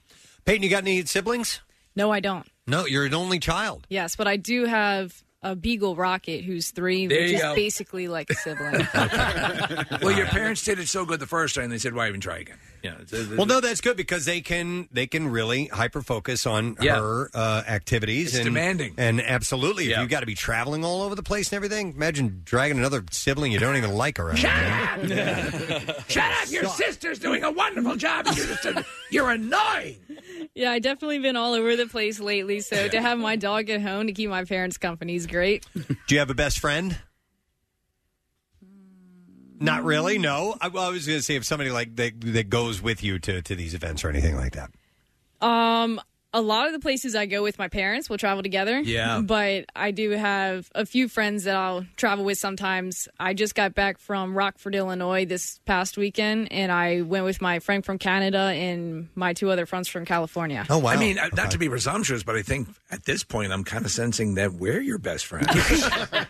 So when you win, you have to thank us. No, it's awesome, and the book is great. It's really well done. By the way, with when going to the Olympics, the team is it BMX is an individual sport, correct? Right. Okay, I wasn't sure if there was a team scoring. I don't know how it works. So you guys we could get a gold, silver, and bronze American win potentially because there's 3 women in the. Right. On the So team. for BMX, there's going to be some qualifying races on the 29th, and then that's going to determine who goes to the next round. Okay. And then on the 30th, there will be more qualifying races, and then that'll go into one final. So you have one chance in the final, however you place, 1 through 8th, that's how you finish up. One final race, Yep. and that determines Everything. That is it. Wow. Nice, man. Okay. How many people per heat per race? There will be 8. Okay. So, Yeah, so well, you just said that. Yes. Yeah, but- listen, we're new to this world. A gate only holds 8 people. Okay. That's a cool thing, the whole gate setup at the beginning of the race where it's tilted down. Have you ever fallen over while waiting? No. Okay, because I know I would. That's how I know I would not be good at the sport. I would just fall over at the gate. Yeah. Can there be a false start or no? Because the gate blocks your front wheel, right? Right. It'll go off of a cadence. So it'll say, riders ready, watch the gate, and then beeps will go. And you can either choose to listen to the beeps or you can look at the lights and it'll go red, yellow, yellow, green. Yeah. And that's how people base their timing off of when to go. How critical? I assume it's with anything. That first nanosecond is critical. So what's your? Do you have a special trick, or would you do as I would do and fall forward? It's super critical because it's cut off or be cut off. So if you don't get out of the gate, well, someone could just cut you off and then you're in the back. You're jockeying for position as quickly as you can. Right. Right. Yeah. Okay. So besides this young lady from Colombia, who is your biggest competition? Probably the other U.S. girls. Yeah? Yeah, they're really fast. And also, the girls from the Netherlands are super fast also. Have they written children's books? No, they haven't. Then they're losers. No, that's cool. We're very proud of you. I mean, just meeting you, you're wonderful, and the fact that you did the kids book and everything like this. But I mean, your career is off and running. I mean, and you love what you do. You haven't reached. That's the thing you always hate to see, like with athletes. When they start to say, "Oh, this is becoming more of a job," but you're not there. You're enjoying all of it, correct? Right. Yeah, Yep. that's awesome. By the way, can you make a career out of BMX riding? Can you make enough money to live exclusively off of that? Yes, you can, but you have to win a lot. Yeah. Yeah. I So would imagine the endorsements are where the real right. paycheck comes yeah, in. you're going to get a lot of it from sponsorships, but they'll also pay out at the events. But the payout at the events isn't very good. Right. Yeah. Did we say where you went to high school? I know you're from Pottstown. Owen-J. Roberts. Owen-J. Okay, cool. Awesome. Did you do you have any plans post Olympics when you get back? Like what happens afterwards? Like with schooling or Or just- schooling, professionally, riding, whatever. Kids books. So right when I get back from the Olympics, I have to go to the World Championships in the Netherlands. So I'm only going to be home for a few weeks, and then I'll head out to there. But Wow. How do you deal with jet lag? sleep. As much I as didn't you know can. if you had a system or not. Some people like to stay up, or some people like to go to sleep right away, or Yeah, I like to try to stay up until the time that I'm supposed to go to bed. Right. So you But, keep it on a schedule because we've talked to prize fighters and people, UFC fighters who, if they travel to a different time zone, stay on the time zone here so that it doesn't throw off their clock too much. And that's something you would do as well? Yeah, I haven't done it too much yet just because I haven't been on crazy time zone Right. changes. But when I go to Tokyo, it'll be a pretty big time change. That'll be a big one. Wow. Well, listen, we're, like Steve said, we're very proud of you, and we're looking forward to seeing you represent the country at the 2020 Tokyo Olympics. It should be very cool. So we'll be pulling for you. We'll be watching, okay? And hopefully we'll be talking to you with a gold medal. And you know what? Next time the pee test is on us. Yeah, we'll do that. And check out Peyton's book, A to Z BMX Style. We'll post the links on PrestonandSteve.com, and you can follow her on Instagram. It's Peyton Ridenor, Ridenor. But we'll post that so you can get it. So nice to meet you, Peanut. Thanks for being here. Yeah, thanks for having me. And Absolutely. can I thank a few people real quick? Yes. All right. I'd like to give a shout out to Crazy Ronnie and Big Richie from Sen Trucking, Jeff Hanna Jr. and Sr., and my amazing parents, and my coach Ariel, and just all my sponsors and my friends and family that are around me. Yeah, that's how you do it. Let's hear it for Peyton. Right now, are headed to the Olympics. We're going to take a break, and we'll be back in just a second. Make sure you stay with us. Listen to all the WMMR podcasts as well as a live stream on your Alexa-enabled device. Just say, Alexa, open MMR. The most hated jeweler in America makes it so easy to get engaged. Meet the beautiful, classy, and brilliant Krista. She's Steven's most loved engagement ring and will dazzle. She takes the stress and guesswork out of finding the perfect ring. A bright white, high-quality, round, brilliant diamond in a classic solitaire setting. Meet Krista today, starting at under $700. Online at IHateStevenSinger.com or at the other corner of 8th and Walnut by appointment only. Free shipping and interest-free financing. It's so easy. Steven Singer Jewelers. That's IHateStevenSinger.com.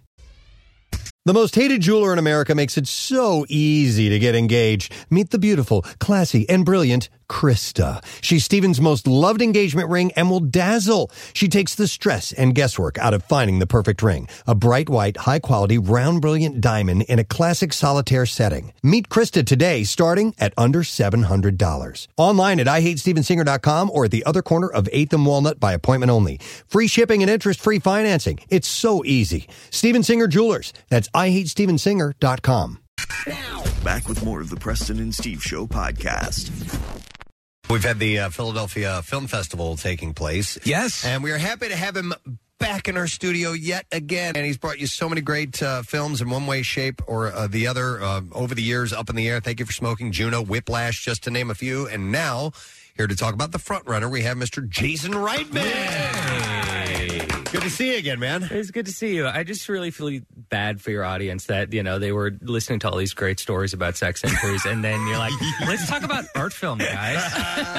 Well, you know, this way we can say, hey, look, we're well-rounded, and this gives it credibility. Even if we're not well-rounded, we get the illusion of being well-rounded. I almost buy it.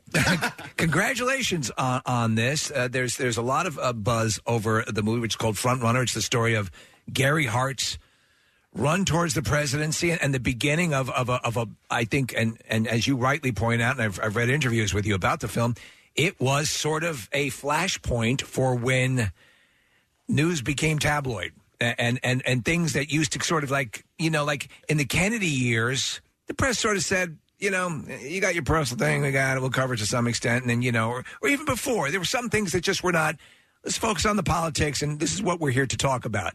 But then it became something wholly other. And I remember as, you know, the Gary Hart story was unfolding, and it just, now, of course, we have a multitude of news sources, but the country was focused. And so, like, in 1 week, a guy who looked like he was going to be the next president, it just came crashing down. Yeah, I mean, he was the actual front runner for the presidency. He was, 10 points ahead of George Bush and 25 points ahead of any Democrat. And he was Kennedy-esque. Handsome, charming, smart, big ideas. I mean, here's a guy who in the mid-'80s was saying this country's addicted to oil, and that addiction is going to take us into the Middle East where we're going to encounter Islamic terrorism, and we won't know how to fight it because we have a military that only knows how to bomb. I mean, like ideas that seem obvious now, but were incredibly prescient in the 80s.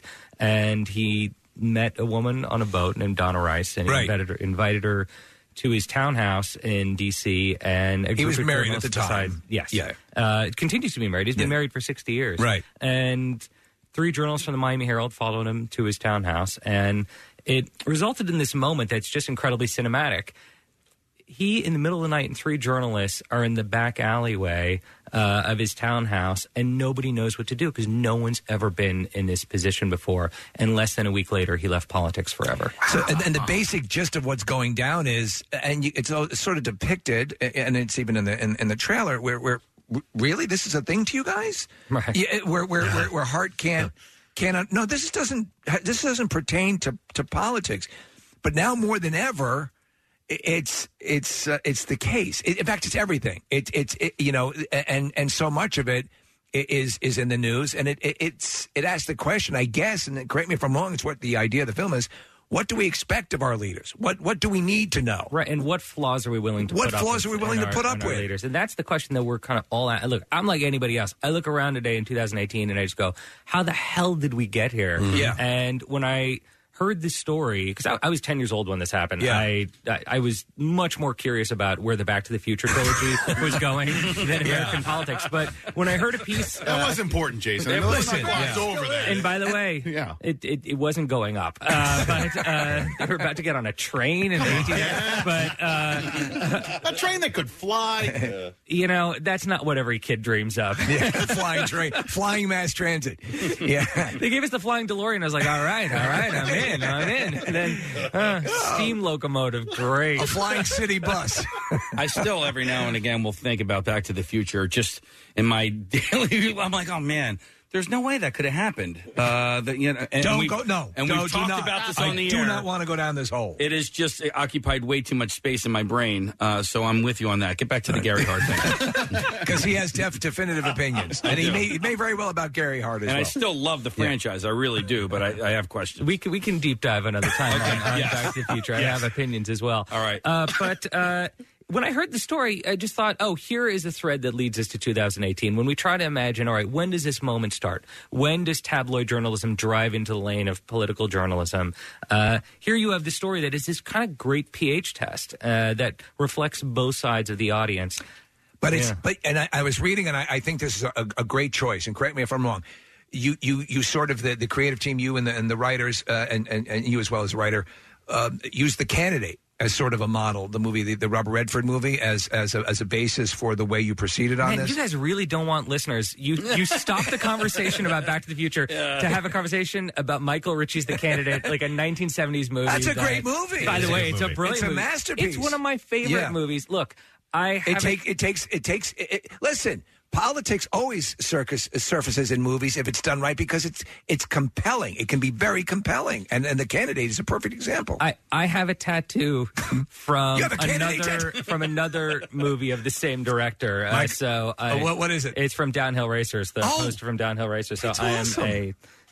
I'm really nerdy. Yeah. That's very cool. So, but is that in fact the case? It's not cool, but I appreciate that. But anyhow, look, it became this way to kind of understand today, and it's this thriller of a movie that touches on gender politics, that touches on the relationship between journalists and candidates, and that line between where our public life becomes our private life. Right. What do we remember incorrectly about this story, Jason? Because when people think back on Gary Hart, I think they have one perception, but the actual reality is different. And I don't want to obviously make this a spoiler alert, but give away the ending. No. I mean, this is a historical movie, so we know what happened in theory, but we often get the facts wrong. Spoiler alert, he does not become president. Right. I thought so. Yeah. I didn't want to go out on a limb there, but I don't remember 4 years or 8 Spoiler years. alert, over 30 years, life becomes horrible. Yeah.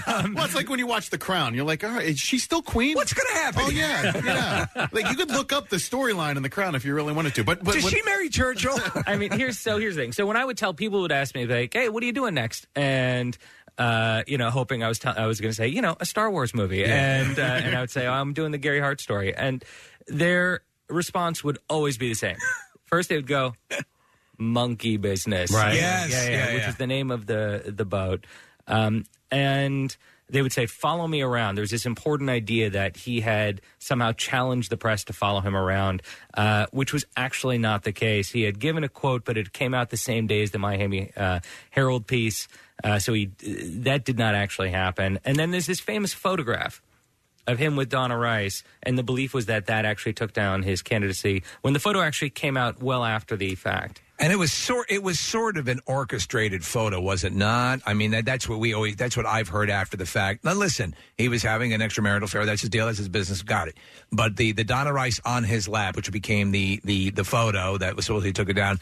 There are people who have claimed that it was sort of manipulated. I don't know what the story is, but for the whole thing. The old saying is that, flawed people can do great things. And so to your earlier point, what are we willing to accept? And as it's depicted in the movie, you get the sense, at least from the trailer, and I'm definitely looking forward to seeing it. Once you go down that rabbit hole, you keep going and going and going and going lower and lower, Yeah, I mean, if you were about to have heart surgery, would you care about your heart surgeon's marriage? Yeah. Probably not. But when it comes to a candidate, it's a different thing. Yeah, and yeah. that's a question that we're talking about a lot these days. And so look, some of these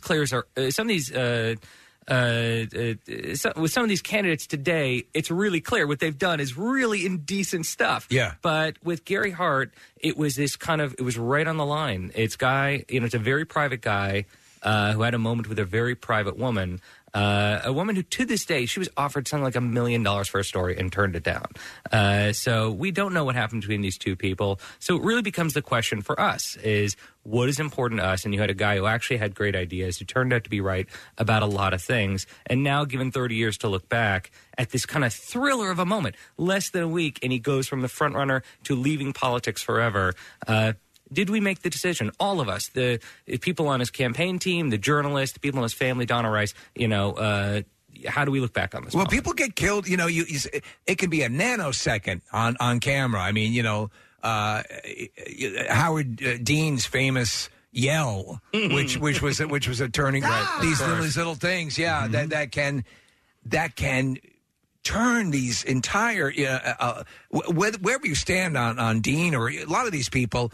I think I can step back and look at a candidate I might not agree with, but who'll be unfairly, excoriated for a reason that's just not fair. That's not germane to the reason that they're at the dance, so to speak. Well, and that's just unfair, Well, we're a storytelling species, right? Yeah. We remember things as stories. We remember things as jokes.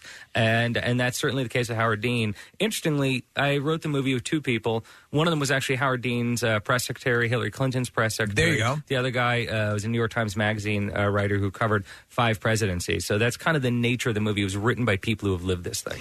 So, and the pacing, I was reading that the pacing and if you've ever watched any political documentaries or even the candidate, which is not a documentary, but there's a world that they operate in where there's always this maelstrom of stuff going on, and you sought to recreate that with loads of activity and sub-conversations and things going on in the background. What else did you study, or you obviously had somebody who was well within the realm of that world to advise you, but was there any other influences that you took as well? I mean, so there's a lot of great political movies. I mean, All the President's Men, you got to watch that. The War Room, the great documentary about the Clinton presidency.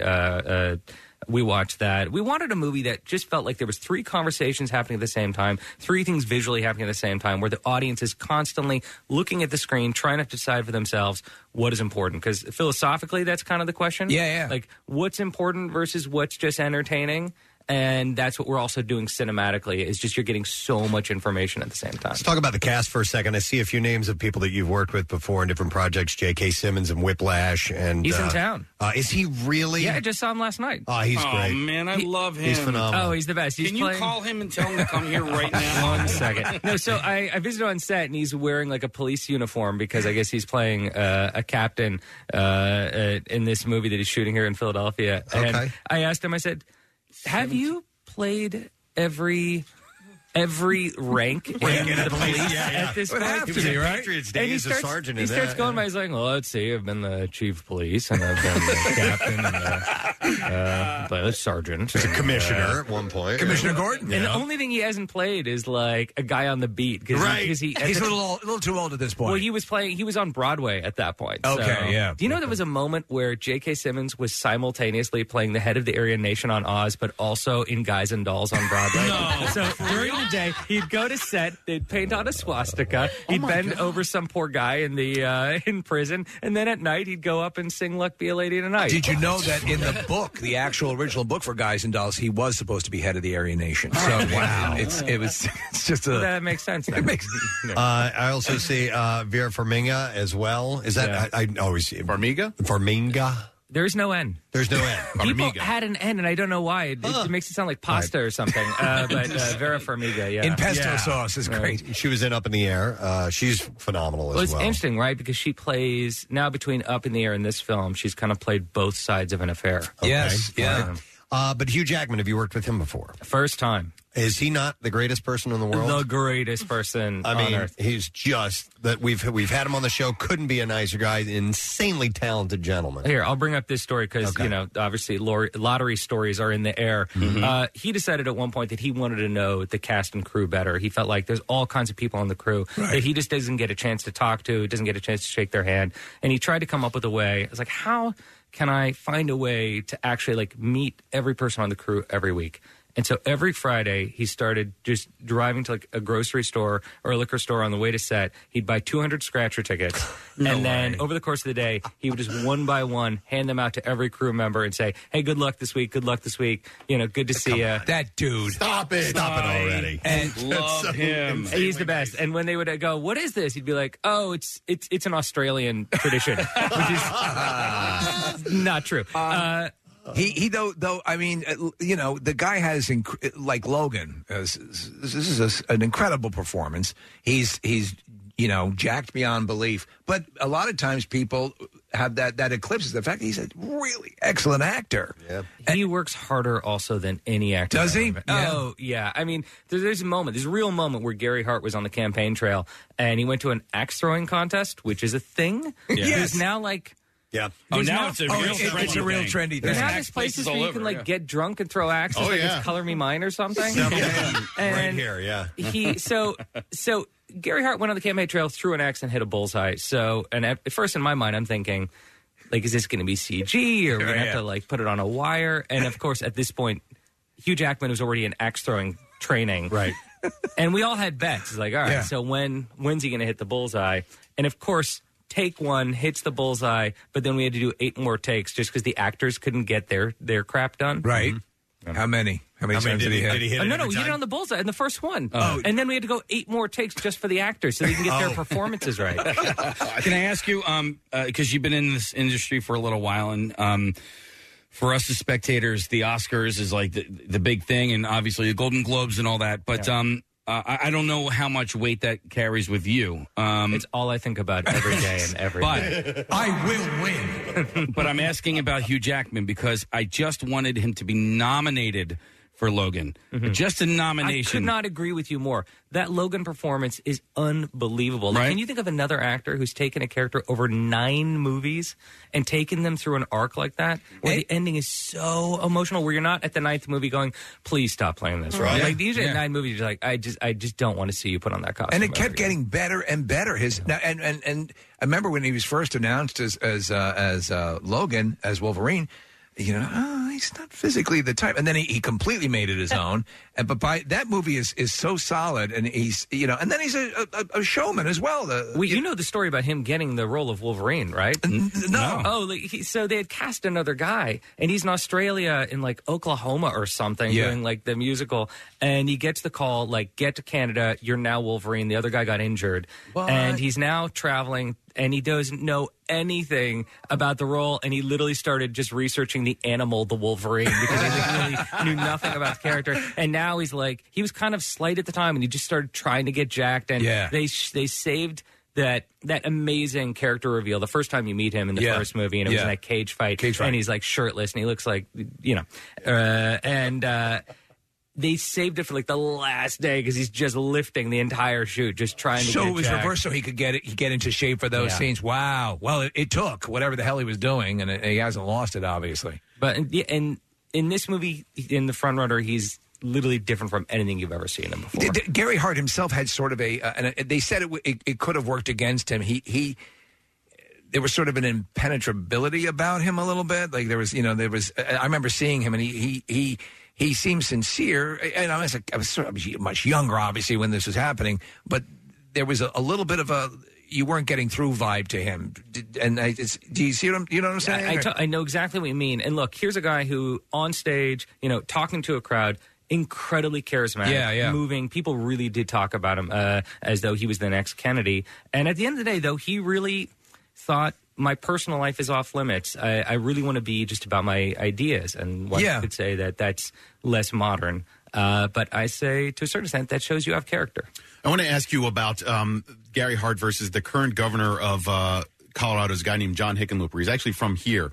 And there are rumors that he may run for president. And he's sort of a moderate Democrat that is very likable. And there's this part of me that, and I'm a fan, I like the guy, that doesn't want him to run because the national politics is so divisive and awful and just chews people up and spits them out. I wonder if Gary Hart, looking back on it, regrets running for president. Did you get to talk to him about it at all? Because it in some ways ruined his life. I did get to talk to him, and, I met Donna Rice, and I met kind of everyone involved in the story, and they've actually all seen the film, too, which was really weird. I cannot tell you how crazy it is to make a movie about someone's life. If I told you, I'm going to make a movie about your life, I'm going to pick the worst week. Yeah. Right. Yeah. And then I show up in your hometown with the movie's like, all right, let's watch the movie. And start the movie and I just sit outside the movie theater while you and your wife just sit inside quietly watching your life. I mean, this is great. Good times. Scariest screening of my life. God. But no, we did talk about that a little bit. And look, I think Gary Hart regrets all the things that he wishes he could have kind of given to this country. I mean, anyone who wants to run for a president. But he wasn't willing to enter what politics is today. He wasn't going to talk about his personal life. And unlike almost everybody today who's willing to lie about anything and say anything and flip-flop on any issue and say, oh, no, I didn't say that 2 weeks ago. He's a guy who said, no, this is how I'm going to do it. And by the way, he isn't like also every other candidate who goes through a scandal and 2 years later, has some show on MSNBC and is like slowly earning their way back. He was a man of his word. So if we're going to talk about character, then you also, the other side of the, how does the affair demonstrate his character? You have to look at, well, he is a man of his word. It's funny because it's a story that runs completely. You take the Anthony Weiner story and the great documentary about that whole thing. That is the hardest thing I've ever watched in my life. That is worse than any horror film I've ever seen. Talk about the documentary. I couldn't watch him eat. Oh my God! I wanted to reach through the screen every single time he puts some. The scandal breaks and then he's running. And it's just absolutely he's running for mayor and it's a disaster.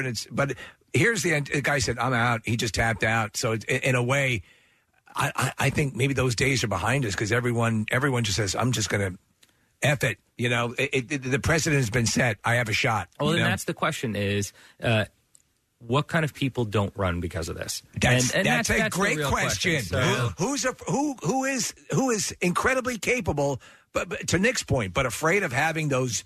Every single thing pulled out of your past and dragged out into the sun. And we've all made mistakes. I mean, we're all flawed. Oh, that's the thing. We're all human beings. Yeah. We're definitely going to elect someone who's made mistakes. And the question is, what mistakes do we want them to have made? Yeah. Mm-hmm.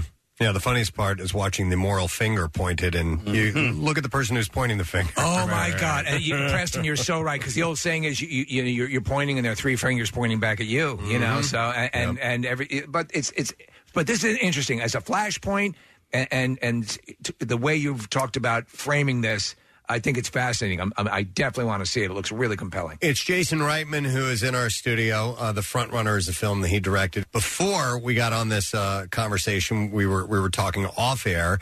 We're headed to London. What should we do while we're in London? You said it's a great town. Oh, London's amazing. All right, you got to go to a place called Sketch. You got to go. Sketch it's this crazy place. All right. Just forgive me for a moment. Forgive me for no.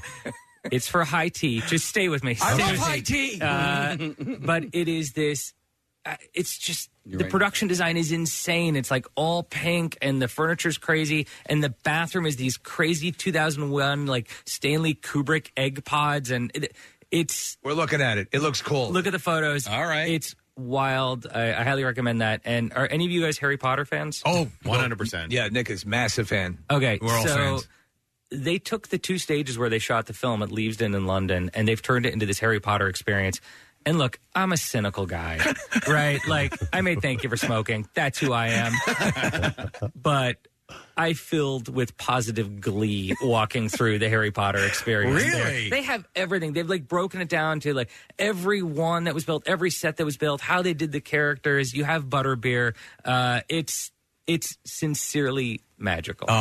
Is it one of those things you got to get tickets way in advance for, do you think? Or all right, I'm going to be a tool right now. You pulled strings. I just called someone at Warner Brothers. But, Son of a bitch. so first become a famous filmmaker, then call your connection at Warner Brothers. We're close friends with Jason Reitman. My rule is always first be born the son of a famous director. Okay. And then everything will just line up perfectly. What if you're a producer on a radio show in Philadelphia and you have a guest who's been to this thing? Can you ask that person to ask somebody for something?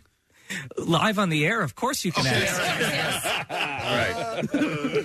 Oh, it looks like this sketch place is a half a mile from our hotel. No kidding. Oh, yeah. Excellent. Perfect. But We're you're just staying gonna at- walk we're around staying and at get the drunk there. I mean, that's the fun of that place. And it's just you're just in the West End, and everything is cool, and the people are wild. It's just fun. Preston and I are going to go see The Play That Goes Wrong. I don't know if you've heard anything about that at all. No. Okay. Heard Well, it's then great, though. next question. Last time we had you here, Jason, we all sort of collectively asked you what you've seen recently that you liked and you enjoyed, and you recommended Wild Wild Country for us, which I guess Did you watch? I did. Yes. Yeah, we all did. And Wow. your How friends amazing with is that documentary? It's incredible. the Duplass brothers. Yeah, they have Emmys now. They're amazing, and it's about this cult that I didn't know anything about until you recommended it. And it's funny because you're talking about Front Runner, which is a historical story that many people do know about. I had no idea that this story had happened right here in the United States, and you just get sucked into this story. It was fascinating. No, it's like watching a Scorsese movie or like a Paul Thomas Anderson movie. You get completely sucked in.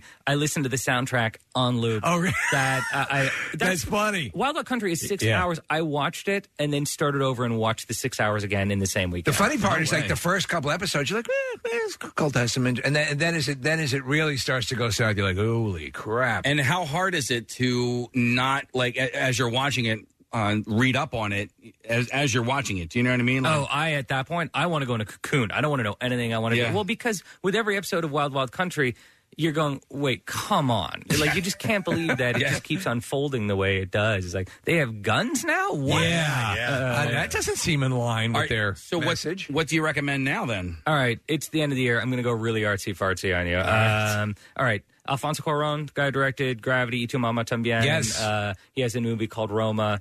It is it's in black and white. Doesn't matter. It's in Spanish.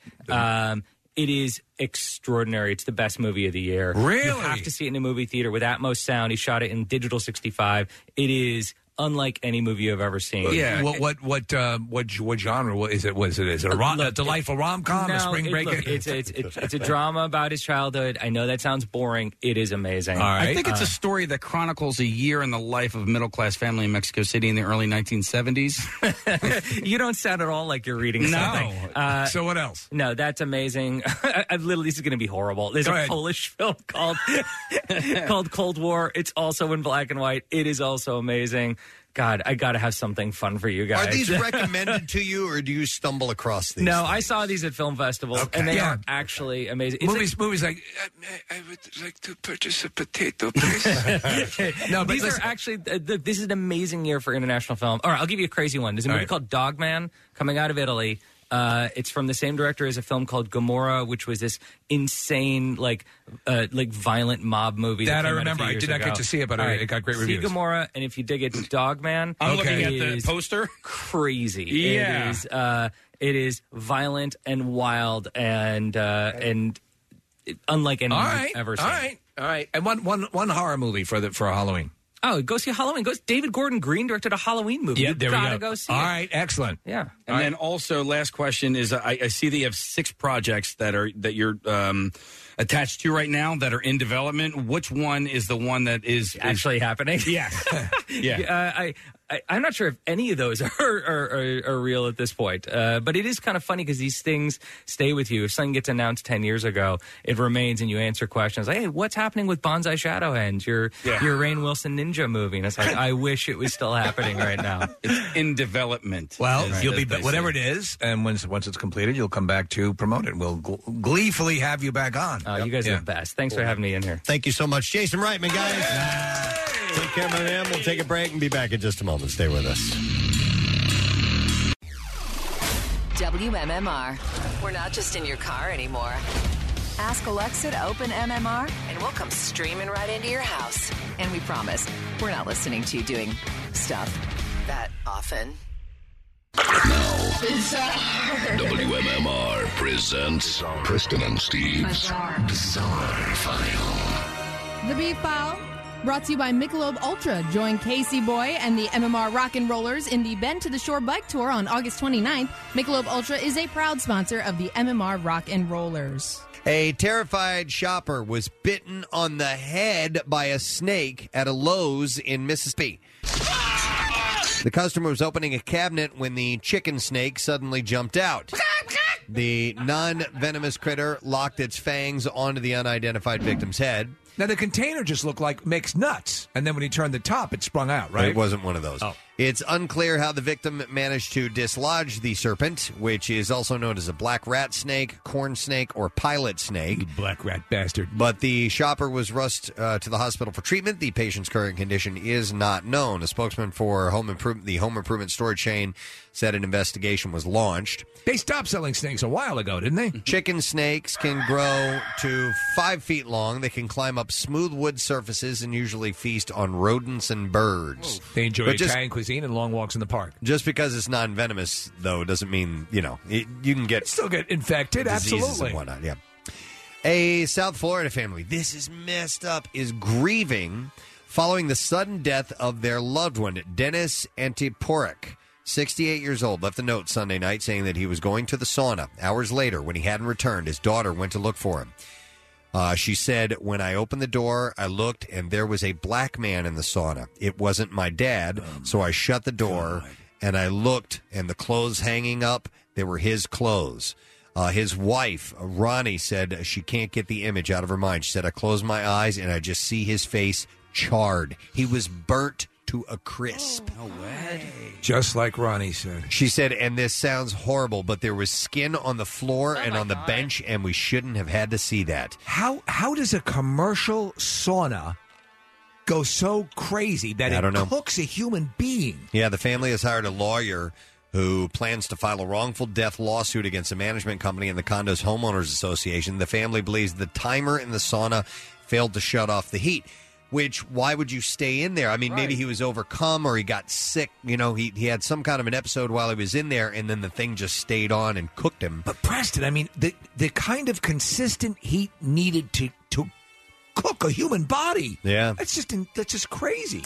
Although Dennis Antiporek's death was first classified as natural, his body has been turned over to the medical examiner's office for an autopsy. I've been looking at I don't saunas know. too, like Really? those little room, well, it's like a little closet thing. Sure. Yeah, I to know. put in the house. Yeah, my Like- aunt and uncle have one. Like it's like a dry thing. It uses infrared or whatever. I just don't like saunas. I don't like them either. I like a hot I kind tub. of do. Do you? Yeah. Some people love them, though. We don't have room for a hot tub. You know, who loves I him mean, is intern Sammy. She with the gym that she works out at. She has one, and she goes every time at the end of her workout, and she feels like she burns a few more calories as a result. they say you can burn like a couple hundred calories, but Yeah. it's supposed to be very relaxing. Yeah.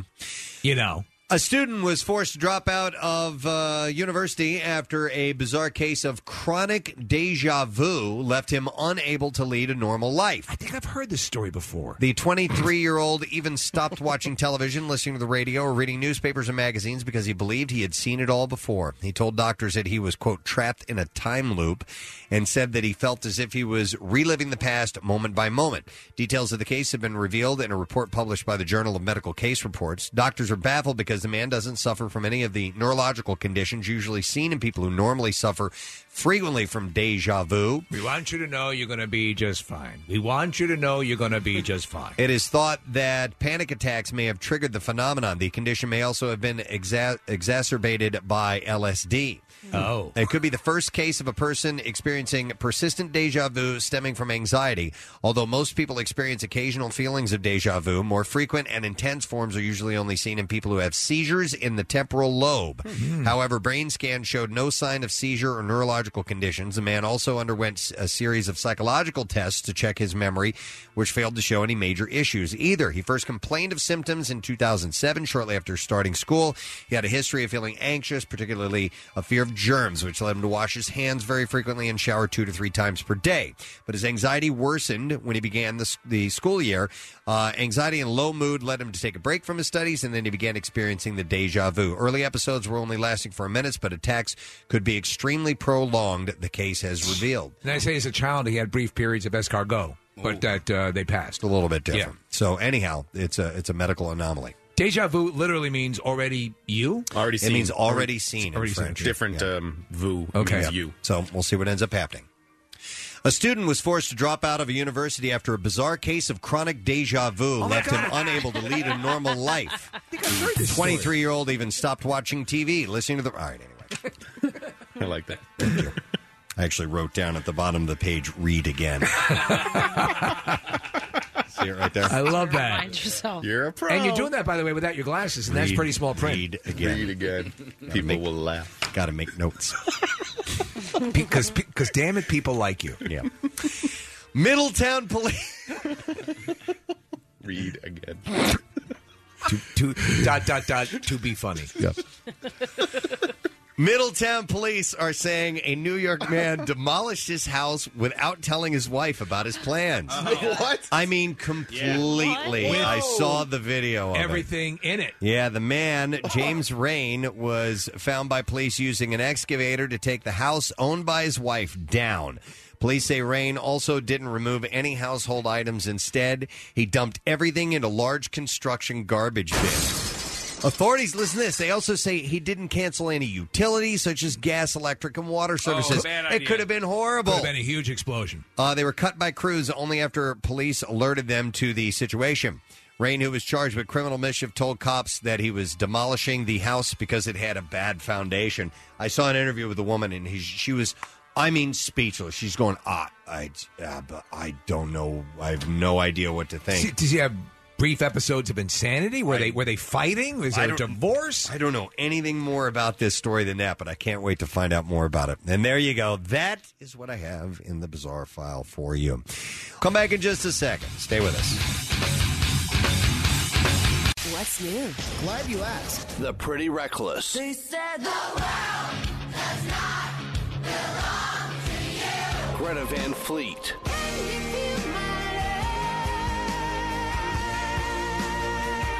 Aaron Jones. New music, more of everything that rocks. On 93.3 WMMR.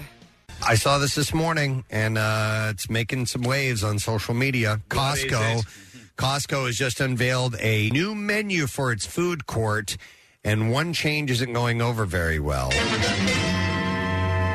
The retailer still offers its famous $1.50 deal for a hot dog and fountain soda, but the Polish dog combo, also with a soda and for the same price, has been removed from the menu. I know. I never went for the Polish dog combo. I've had the hot dog there. Their hot dogs are actually good. They're really good. Yeah. Yes, their whole menu there is actually pretty good. And part of your membership fee, that's why the food's so cheap. That's why, and you will get a better table. Yeah, and you get a better table as well. But they're doing a food court makeover at Costco. And the maitre d's are going to dress differently? It includes the addition of a burger. Ooh, okay. All right, yeah. All right, let me think about this. And acai bowl. Acai bowl. What the hell is that? It's like a acai fruit bowl, and it's like a smoothie in a bowl. Nick, It's delicious. They freeze it, and then they kind of put it in like a blender, so it becomes almost like a smoothie. But then they'll add like granola, or you can add like a scoop of peanut butter. My smoothie place was, I have a smoothie place, and they corrected me. It's a acai, sir. Acai. You're so stupid. It's a type of berry. Side note, Pliables in Wayne, Pennsylvania, delicious. Pliables? Yeah. Okay. Yeah, that's a massage parlor. This is what I usually get those. Let's They talk have about it on the legalized list. prostitution. No, I'm sorry. You get one of those, Kath? Yeah, like if it's on the menu, I usually get it. They're delicious. Well, that's a sort of a healthier option for the Yeah. Oh, Costco menu. Yeah, very healthy. Wait, it's healthy? Because, it looks like it's a dessert of some sort. No, it's a berry, like Nick said. It's just acai bowl. Well, I have to have one Yes, now. I would like to have an acai bowl, please. acai. With some water at room temperature. Thank you. Acai? Is that how you say? I'd like to have acai. Acai. You can also get one of your options is a dragon fruit. There you go. You have to order it like that. I won't order it in the proper pronunciation, but it does look actually rather delicious. That is a little hidden gem that I did not know was on the Costco menu. And I know people are mocking us for considering eating at Costco, but trust me, their hot dogs at least are really good. You ever had the chicken bake there? No. I don't go to really Costco. good. I don't. I'm a BJ's guy, man. I go to both. Yeah. It's about 1,000 calories, but it's really good. Sign me The up. chicken bake is really I'm good. And pansexual. I always get, what does that have to do with anything? No, I figured I'd do the same to my shopping activities. No, I have to, we always have to get churros while we're there too, because those are really good. But acai bowl is what they're adding, and a meatless al pastor salad. Okay, did I say that correctly? Anyone? I don't know. Anybody want to correct me on that one? Because I don't know. A meatless I don't know. Vincent Pastore salad. Al pastor salad. What is okay? You got me on that one. But so they're trying to get a little more hoity-toity. Even the company's chief executive doesn't seem too enthusiastic about that. It says the new plant-based protein salad. I know that excites you, Craig Jelinek told shareholders earlier this put year. the goddamn thing on the menu. It's like shawarma, apparently. I hadn't heard of I it. like shawarma. Yeah. So Okay. it's from the Spanish shepherd style. But that's meatless. Yeah. So it's some sort of, I don't know, tofu-based or something. I don't know. It's like a Marissa? kebab. It's soy-based, she's saying. Marissa's our local vegan here. So Yeah, usually all those things include like seitan or some sort of like Seitan? soy I don't. alternative.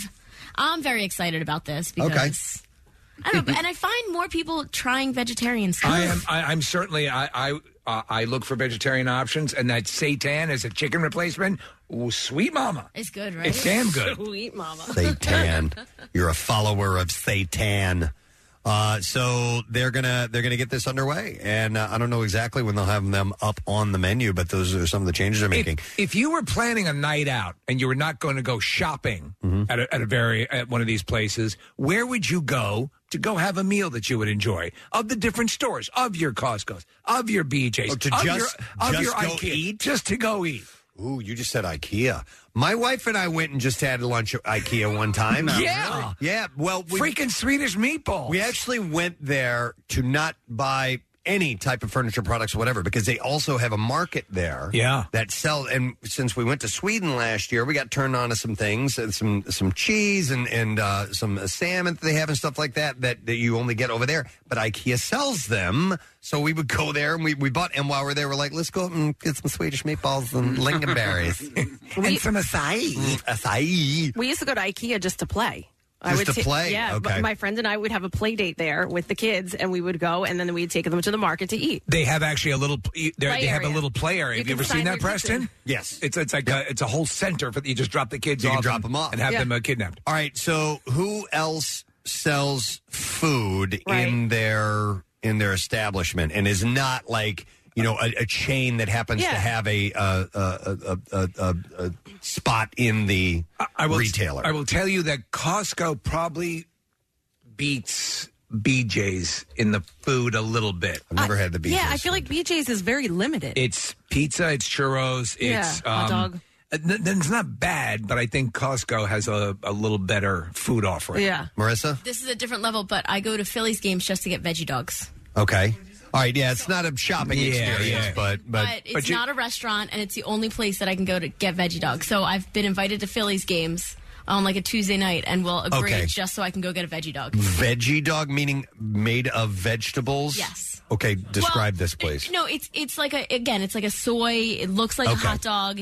But It's it's in the not. same form. It's in its own little case. Okay. I think it's section 127. I know the woman very well. Every time for the past 7 years I've been getting a dog, she looks at it and she goes, "That's vegetarian, you know?" I said, "Yep." It's so It is. funny.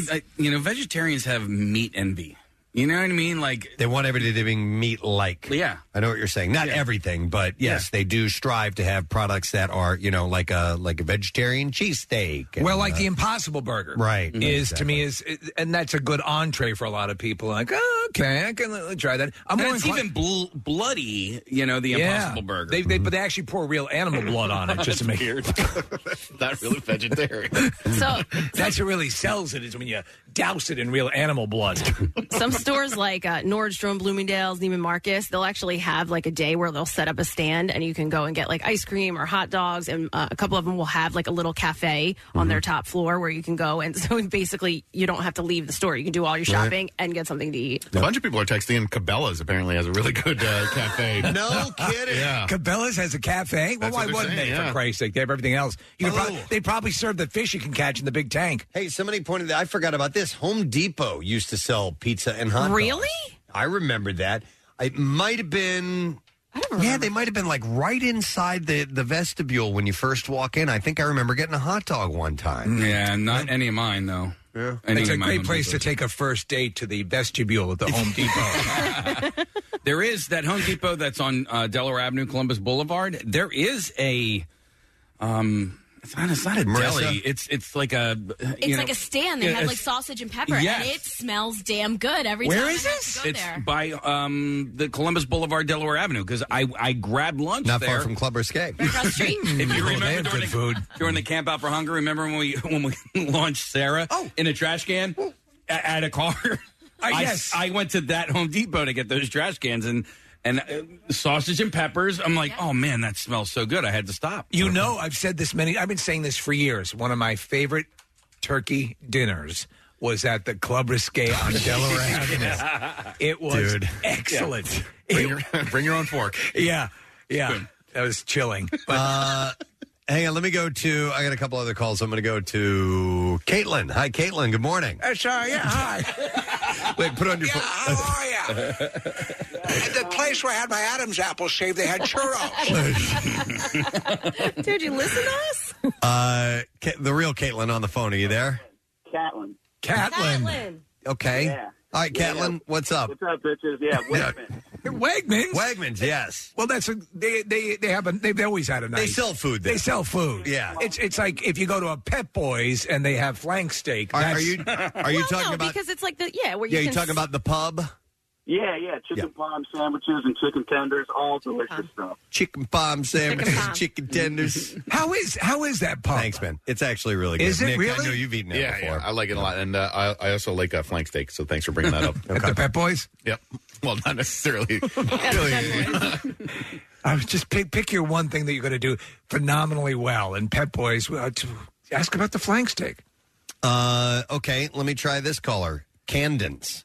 Hi, Candence. Is it Cadence? Is it Cadence or Candace? Candace. Candace. Hi, Candace. Hi. All right, so what did you want to tell us about? So it's not veggie based, but my husband and I actually look forward to going on Saturday mornings to our King of Prussia Home Depot and getting the cheese dogs and the hot dogs. That guy's still there. The Home Depot hot dogs at KOP are amazing. They are. Is it a stand? It's a stand, yes. The guy's there every day. Outside the store?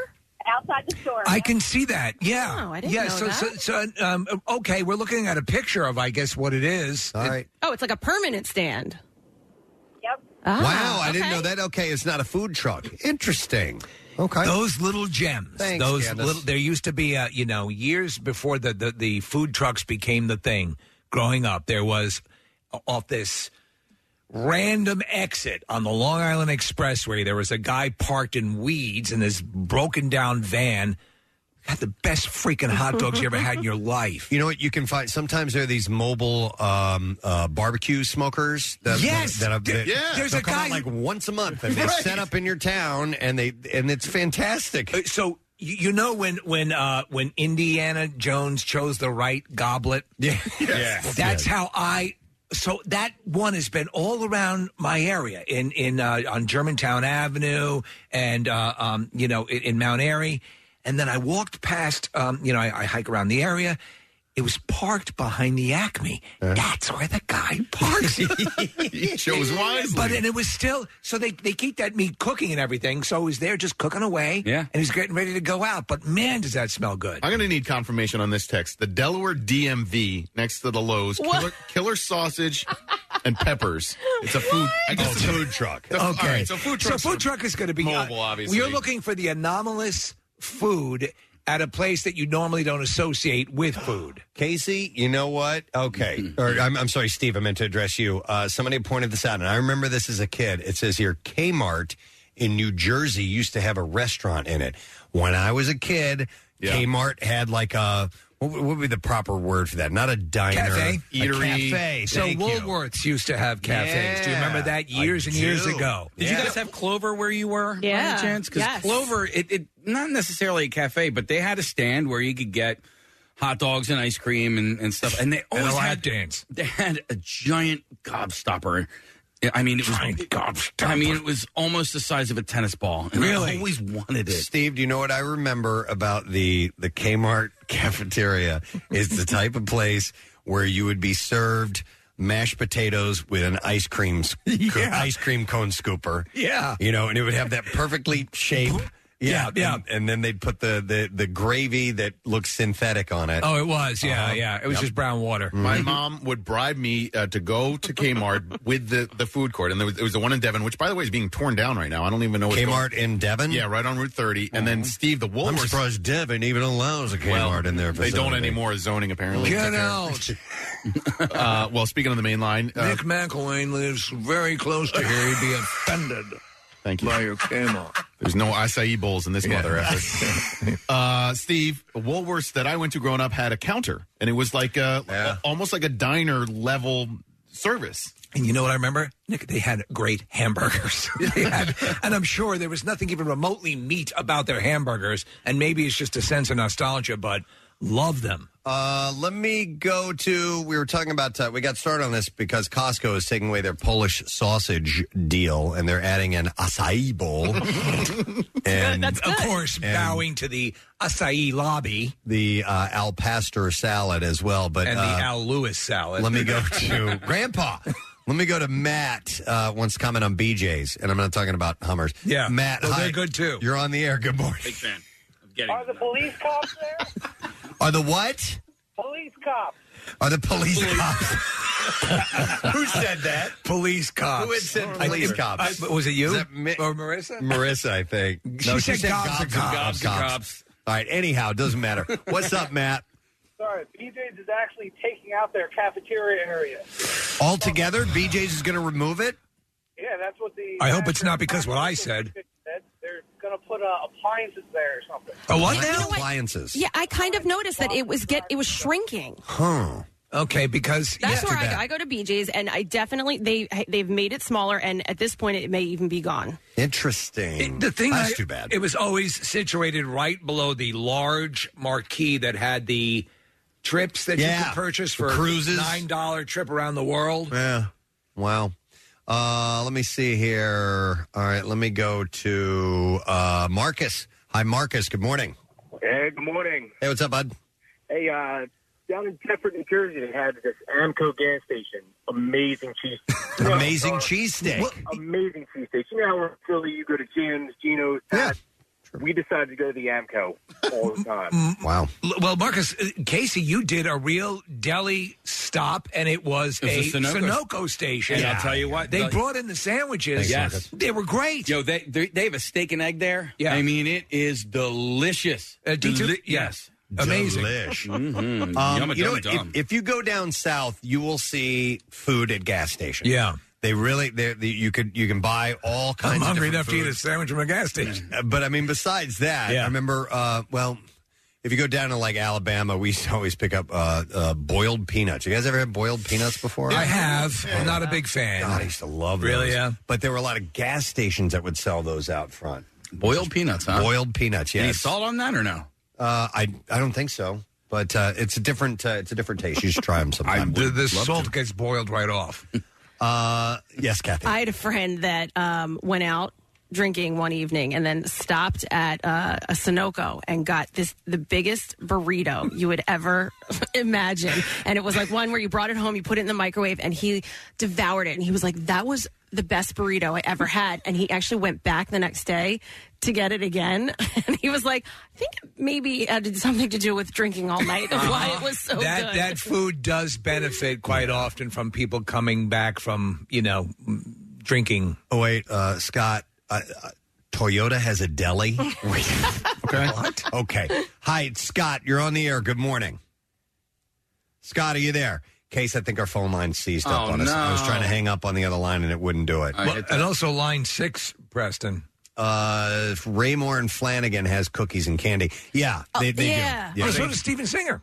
Yeah, when you go into Raymore and Flanagan, I've been there a couple of times. They have like a full candy. Like Are you sure? Like a bar. What? Bob's Discount Furniture has that. And Yeah, I think they a lot might of have that too. I think a lot of the furniture stores do. No, Mealy's has like a whole cafe, and you can go in and actually sit down. Mm-hmm. Yeah, specifically Raymore and Flanagan that I've been to. Yeah? And they have like all at my birthday party where we had all the candies set out. It's like that. I like it. And you can help yourself to that. So interesting. Well, okay. Well, if you're a big fan of the Polish sausage deal at Costco, it's going away. It's $1.50. You get the combo. You get the Where are the sausages? You get the Polish sausage and the soda, but the hot dog is still going to stick around. This is bull crap. But the acai bowl will be available. What is this? And the alpaca salad? The alpaca salad.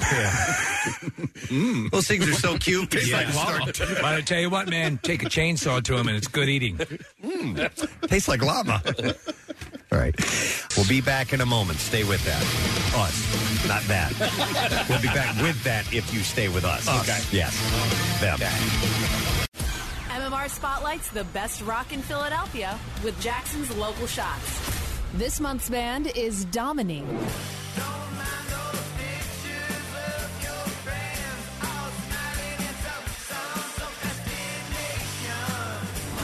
Domining, your local shots artist of the month for July. Check them out every Wednesday at 6:30 right here on the Mighty MMR. And you can hear and see more now at WMMR.com. Keyword local shots. Sponsored by Family and Company Jewelers. Find a band that rocks her world at Family. 93.3 WMMR. Everything that rocks Philly. I want to officially welcome Kathy Romano back. Thank She was off Thursday and Friday, and we spoke. Great to be back. Oh, we spoke on the phone last night. You sounded horrible last night. I know. And you Yep. just can't shake this thing, whatever sinus thing is going on. Yeah, the medicine's making me sick. As good medicine does. Oh my God, it's awful. It's a steroid. It's disgusting. I thought you were looking muscular. You're very bloated. Yeah. So sorry to see that. No, like hot flashes and like I feel like I'm going to throw up. Like Is there a sharp pain in your penis? I think I was on a steroid once before, but this is god awful. Sounds like menopause to me, man. No, totally. That's exactly what it feels like. I want to know who's more pathetic, you or me, because I'm You wearing. both had banner weekends. Oh yeah, I have a wrist brace or a hand brace on my left hand. Remember, I broke the bone in my hand at iFly. Yes, you'd been flying. You were just getting out. I was just getting out. I just banged my pinky. I jammed my pinky. I broke a bone in my hand. And so I had to deal with that for months. I had to wear that stupid thing on my hand. And that was like a year and a half ago. Well, over the weekend, had another lovely experience. What sort of extreme sport were you engaged in where you injured your wrist? This really new, exciting sport, Steve. Because iFly was the first. Yeah, this is called walking down the stairs. Oh, wow. That's it's all the dangerous. rage, but you got to be careful man. and have the proper safety Are equipment you on. trained? Are you trained to No, do and that? that's where I made my mistake. You flew. It was your first solo. Jesus, dude. So listen, it's like 7:30 in the morning. I was going to go out and hit some golf balls. And so I'm walking down the stairs, and my daughter had a friend spend the night. My other son had a friend spend the night. So I'm trying to be quiet in the house, not going to wake everybody up. They were up late and everything. So I got my clothes. I'm walking down the stairs. And so since we now have puppies, we have dogs. Yeah. They're 6-8 months old now, so not necessarily full on pup. But anyway, so we have some baby gates that have returned to the home of which I thought I was done with forever. No, not so lucky. So for the stairs, there's a gate, and it's about 4 steps up, which I don't know why we have it 4 steps up. Shouldn't it be at the bottom anyway? So why is it 4 steps? My wife put it up. Is it to keep the dogs from going down or going up? Keep them from going up. Okay. But anyhow, I digress. So I'm probably coming where down. the banister thing is. Okay. I start to open the gate, and as I'm doing so, I lose my footing. Oh, God. And, you know, I'm 200 pounds. And the man. house is quiet. The house is quiet, and all of a sudden, I'm trying to hang, you know, and I've got one arm with clothes in it, so my arm's full. I can't reach out and grab the banister. Your folding arm. Yeah, my folding arm. So I flail out and I fall, and I land mostly on my hip. But I guess in the process, because I was mainly concerned about hitting my side, my ribs, and my hip, my arm must have come down and slammed onto the stairs as well. And then I fall, I slide all the way down. I'm laying at the bottom of the stairs in a heap. Oh, God. It must have sounded like the house was coming down with me hitting the floor like that. Hardwood, I assume, right? Yeah. No, I mean your pews I'm talking about. And No. my oldest son is upstairs. He's brushing his teeth, and he comes running out. He's like, "Are you okay?" Oh, man. My one dog is barking its head off. So here I am in pain, laying at the bottom stairs at 7:30, a dog screaming in my ears, my son asking me how I'm doing, and I'm just, the only thing I could think to say was, "Shut the F up!" to my dog Which who's barking. I'm sure she listened, right? Yeah, right. Instantly Yeah, of course. quieted down and then sought medical attention. Oh, my God. It hurt so bad. Yeah. It hurt so bad. So I get up, and I'm like, I'm not even thinking about Did my you hit hand. your tailbone at all? No. All right, thank So God. I fell on my All right, side. okay, yeah. Yeah, that can be really bad. If you break your coccyx, I think, is that little tailbone thing, that can be debilitating. But anyhow, so I'm mainly thinking about my side and my leg and everything, and I'm laying there because that's where the bulk of the pain was, and I get up, and as I push myself up, I feel the pain in my hand. I'm like, you gotta be kidding me, man. And don't you have some golf coming I up? have a golf trip coming up. In about 2 weeks. And didn't we on the last? So just to put this in perspective, if you're a regular listener to the show, you'll know that during the last couple of days we had off, you got lice. Oh yeah, had that too. That's over with, thank God. But that was in the first day of vacation. Right. Lice, my daughter's friend. Anyway. So July's now, been good to you. So now I'm like, great. And I was just getting ready to go out to go hit golf balls. So the first thing I do is I pick up a golf club. You know, and I'm like, okay, that ain't going to happen.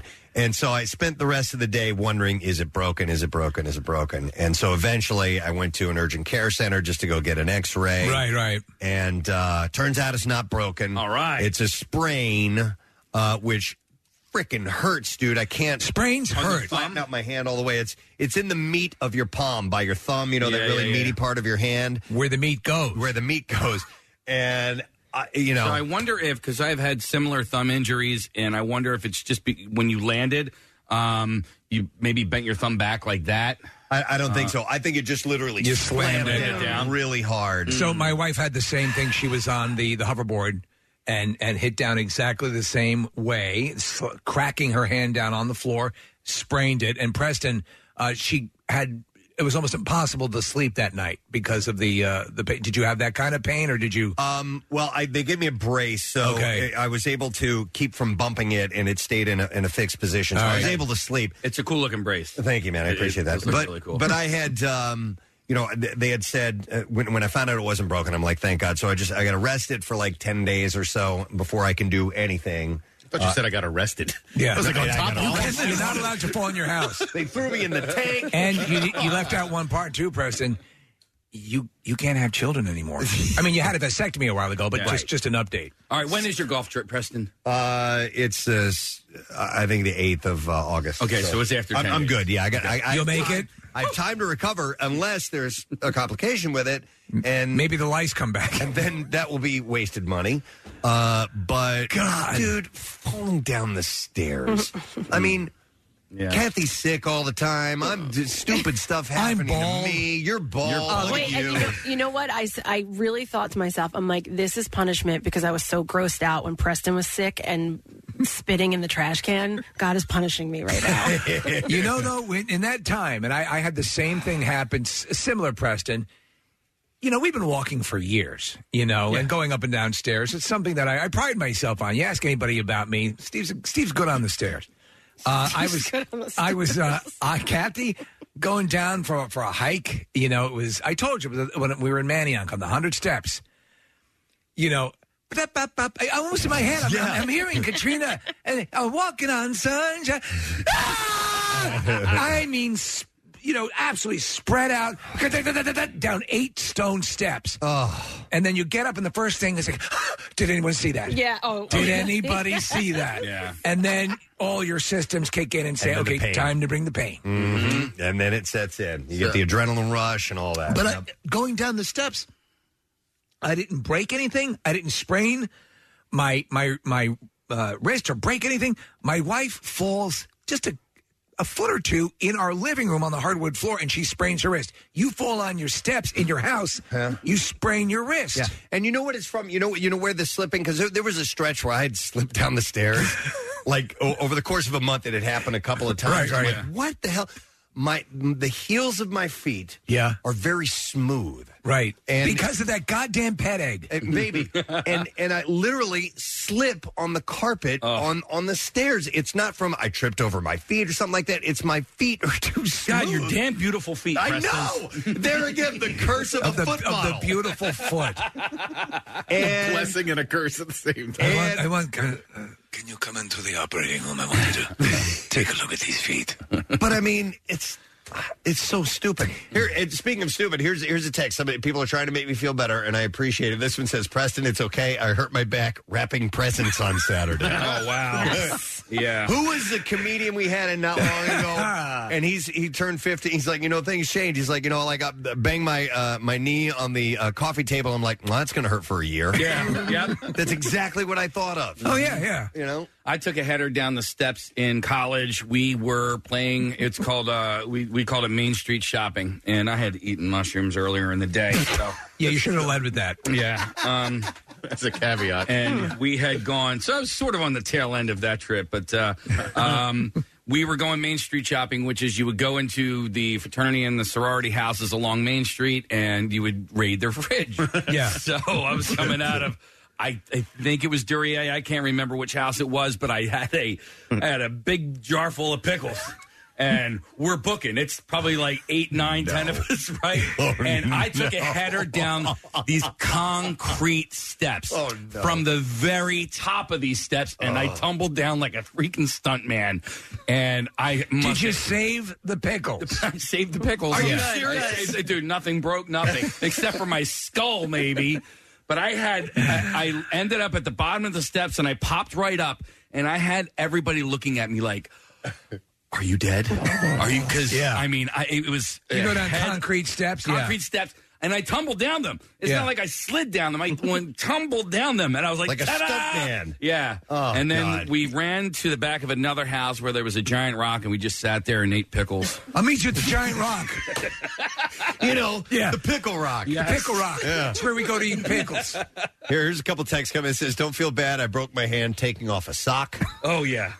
This says, I'm 31, and I threw out my back tying my boots. I don't think this is an age thing as much as it is, you go through these cycles where, I'm in a cycle now where I bound down the steps, and on the last step, I jump off, always forgetting that there's a roof in the house, and hit my head on. In fact, I think I still have a cut from the last time I hit the thing. And you just get into these things. Yeah. It's like when you bite the inside of your mouth and then bite that same spot 6 more times. Here, somebody says, I tore an upper arm muscle putting on a T-shirt. You're putting on a T-shirt. So this morning, I'm going to put on deodorant. Yeah. And unbeknownst to me, I guess on the way down the stairs, I really banged right by my elbow in the tricep here, at the base of the tricep where the connective tissue is.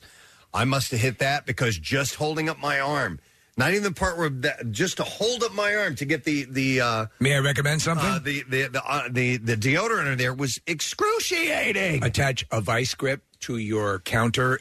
Put the deodorant in it. Just leaned over. Problem solved. You're an idea man. Yeah, I'm Steve. trying. Oh, man. Hang on. Let me go to Danielle. Hey, Danielle, good morning. Good morning. What's up, Danielle? Well, I was saying goodbye to my husband this morning. Yep. He sneezed and went, oh. Oh, it turns out he pulled out his back. He threw out his back sneezing. Yep. Yep, sneezing. And it's I'm sure he's not telling everyone at work today about this, but you will, because it's the last thing you want people to know. You want to say, look, there was a hostage crisis. I ran in, had to fight a few guys, and threw out my back. You don't want to say I sneezed. Yeah, Matt O'Donnell and I were supposed to play golf on Wednesday, so I texted him and had to cancel. And if he was going to ask what happened, because I told him I banged up my hand, I was going to tell him that I thwarted a mugging of an old lady. Sure, yeah. And, but he never asked, so I didn't tell. But I did have a story ready to go. Yeah, have a story ready. If anybody asked, a carjacking or something like that, because I'm not going to say I felt Catching kids as they jumped out of a burning building. Let me go to Leanne. Hi, Leanne. Good morning. Yeah, good morning. How are you? Good. Well, I'm hurting, but what's up, Leanne? So, you know how you sit on a gym floor with your feet out in front of you when you were a kid and you would lean back on your hands? Yeah. Sure. Yeah, I did that in my living room. I was like a freshman or a sophomore in high school, and all me and my mom heard was this sickening crunch. It was my wrist. Just simply by sitting down and leaning back, you broke your wrist? I broke my wrist. That's like Mr. Glass. Yes. That's Yeah. just Mr. like Glass calls you a pussy. Wow.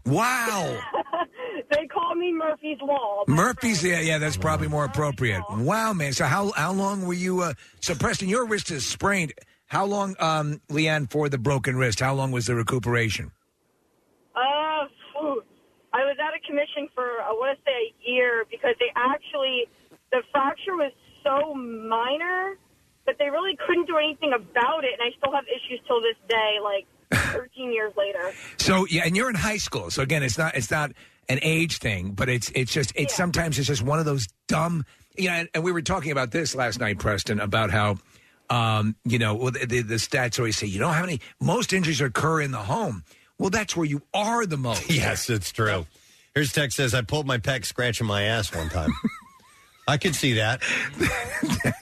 That right now is the winner. Hang on, let me go to, I have Kate on the phone. Hi, Kate, good morning. Hey, guys, you rock. Thank you, Kate. What's going on? So I used to get really, really, really bad sinus infections. Mm-hmm. And one time I was so clogged, I blew my nose really hard, and it ended up rupturing my eardrum and rupturing the sinus, so I had a black eye. Oh, and my God. You ruptured your eardrum and gave yourself a black eye by blowing your nose? Swear to God, yes. So I go to the doctor, and they take me in this side room, and they're like, do you feel safe at home? Are you sure? Yeah, no, they have to, because they want to make sure there's nothing like a domestic violence situation going on. But And I'm like, no, I know, I blew my nose really hard. Wow. And it hurt. It hurt. So when you blew out your eardrum, what happened? What was the experience like? I felt it pop, and then it just was like this ongoing aching pain.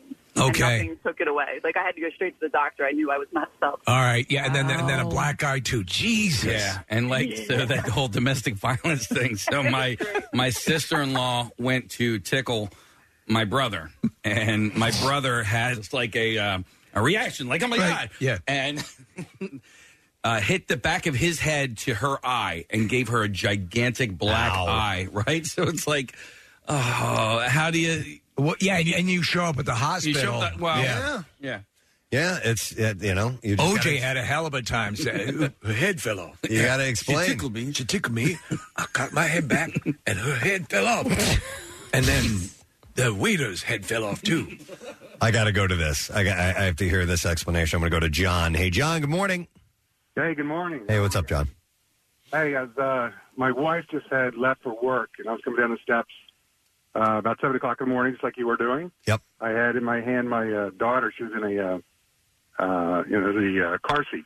Okay. So about 4 steps up, I slip, go straight on my back, hit the steps, railing. My daughter bounces out of she's 4 months old, bounces out of the car seat, flies over the railing onto the floor, and I go all the way down the steps. Oh, my back was killing me. Oh, my God. And I look over. My daughter's fine. She's just laying there looking at me. I guess they bounce. They say babies bounce. Yeah. So I crawl over, get on the phone, call 911. I'm laying there. The cops come busting in because they hear, my story over the 911 line.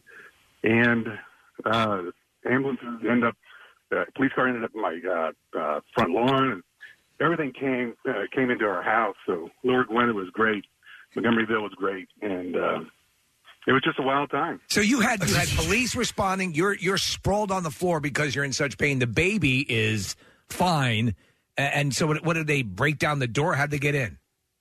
I had to crawl and unlock the door. Oh my God! When they came in, they found that she's fine, but she was considering where she jumped, went over. Yeah. They considered it like a trauma too, and they put her in the ambulance, took her with her to Abington Hospital, and they asked if I wanted to go, and I was just no, I'll drive down, which was probably a mistake, but my coccyx. Well, oh my God, my coccyx was so sore. Oh man, and engorged. They checked her all out, and she was fine. Wow, believe it or not, it was crazy. And how bad were you banged up? Oh, I was bent over for about, I got to be a week. Yeah, that just sucks. Yeah, and you're in your own home. You're simply going up the steps. I was going down the steps. Oh, going down the stairs. Down to get the formula, get everything ready because she's 4 months old, and my wife's and I'm at home by myself. But, you know where the most traumatic? I mean, obviously, thanks, John. The bathroom is. I think we've reported on it, Preston. The bathroom is traditionally the injury-prone room. That in the kitchen, because you can cut yourself quite a bit in the kitchen. But it's just ridiculous. You're not doing anything risky at all. I'm walking. Yes. I'm going to go to Matt next. Hey, Matt. Good morning. Hey, Gadzooks. Hey, what's up, buddy? Hey, this is about 2 years ago. I'm 30 now. I was stretching in bed, and I collapsed a lung. Oh, my God. Okay, take us step by step through what you did, beginning with the start of the stretch. I woke up. I stretched. I felt like a searing kind of like hole in my side, but it went away. I went through all throughout the day. I did like 3 loads of laundry. Then I went to a block party. I didn't go to my doctor until later on that week. And he was like, you got to get into the emergency room right now. You have 100% collapsed lung. Whoa. You were functioning for a few days with a 100% collapsed lung. Yep. Matt, did they stick the tube in your side? Oh, yeah. Oh, my God. That's a fear of mine. There's no medication they can give you for that. So how do they? What does the nurse come over and blow it up through a straw, or what happens? How do they reinflate?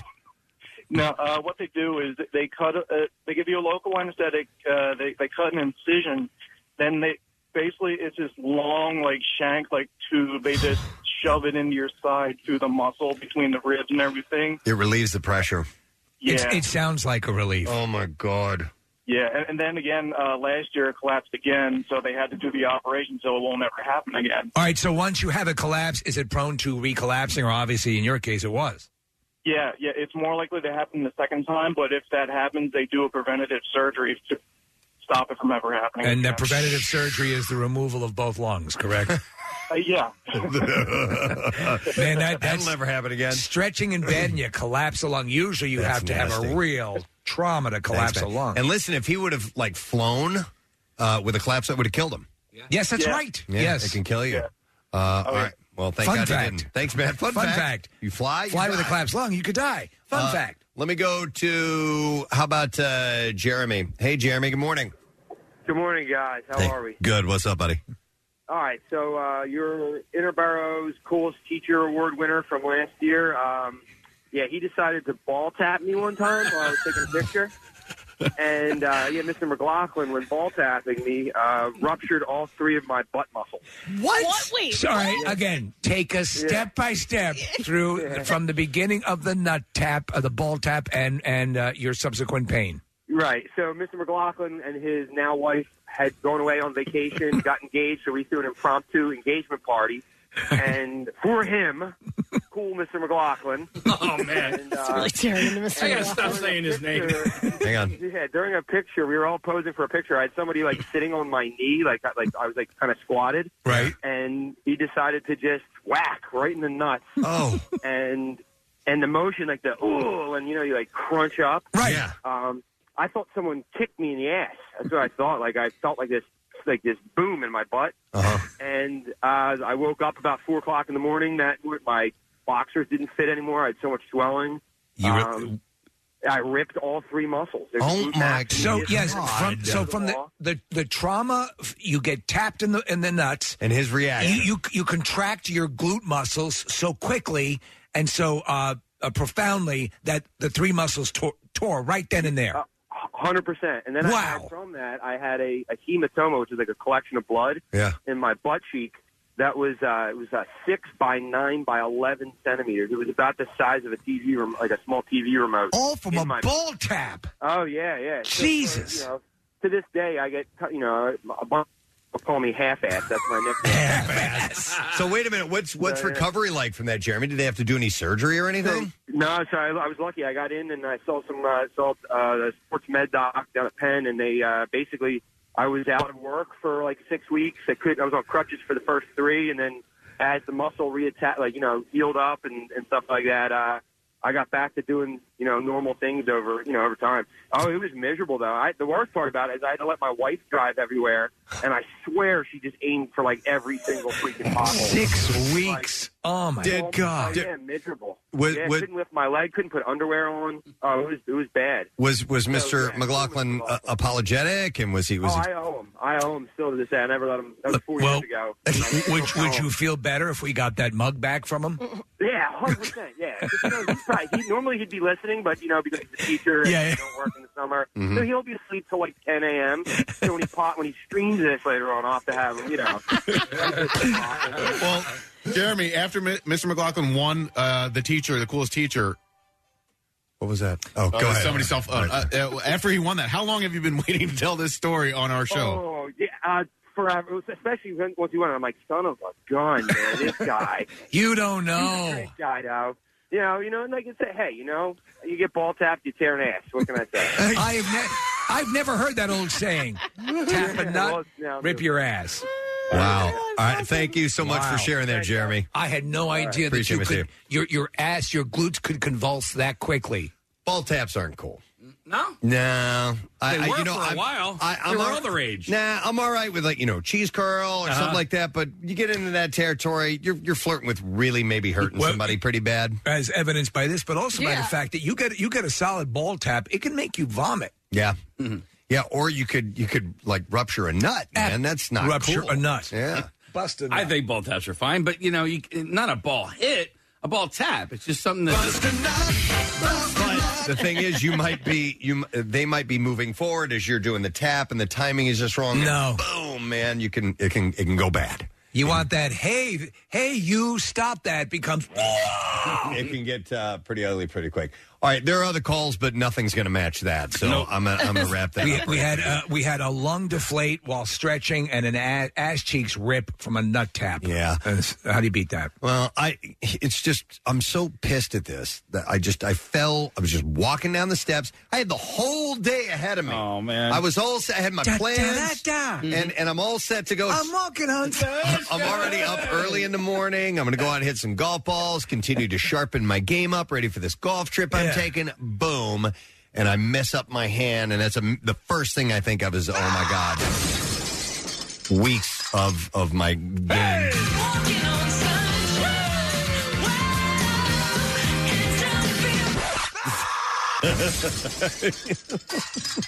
And that's it. Your whole day ruined.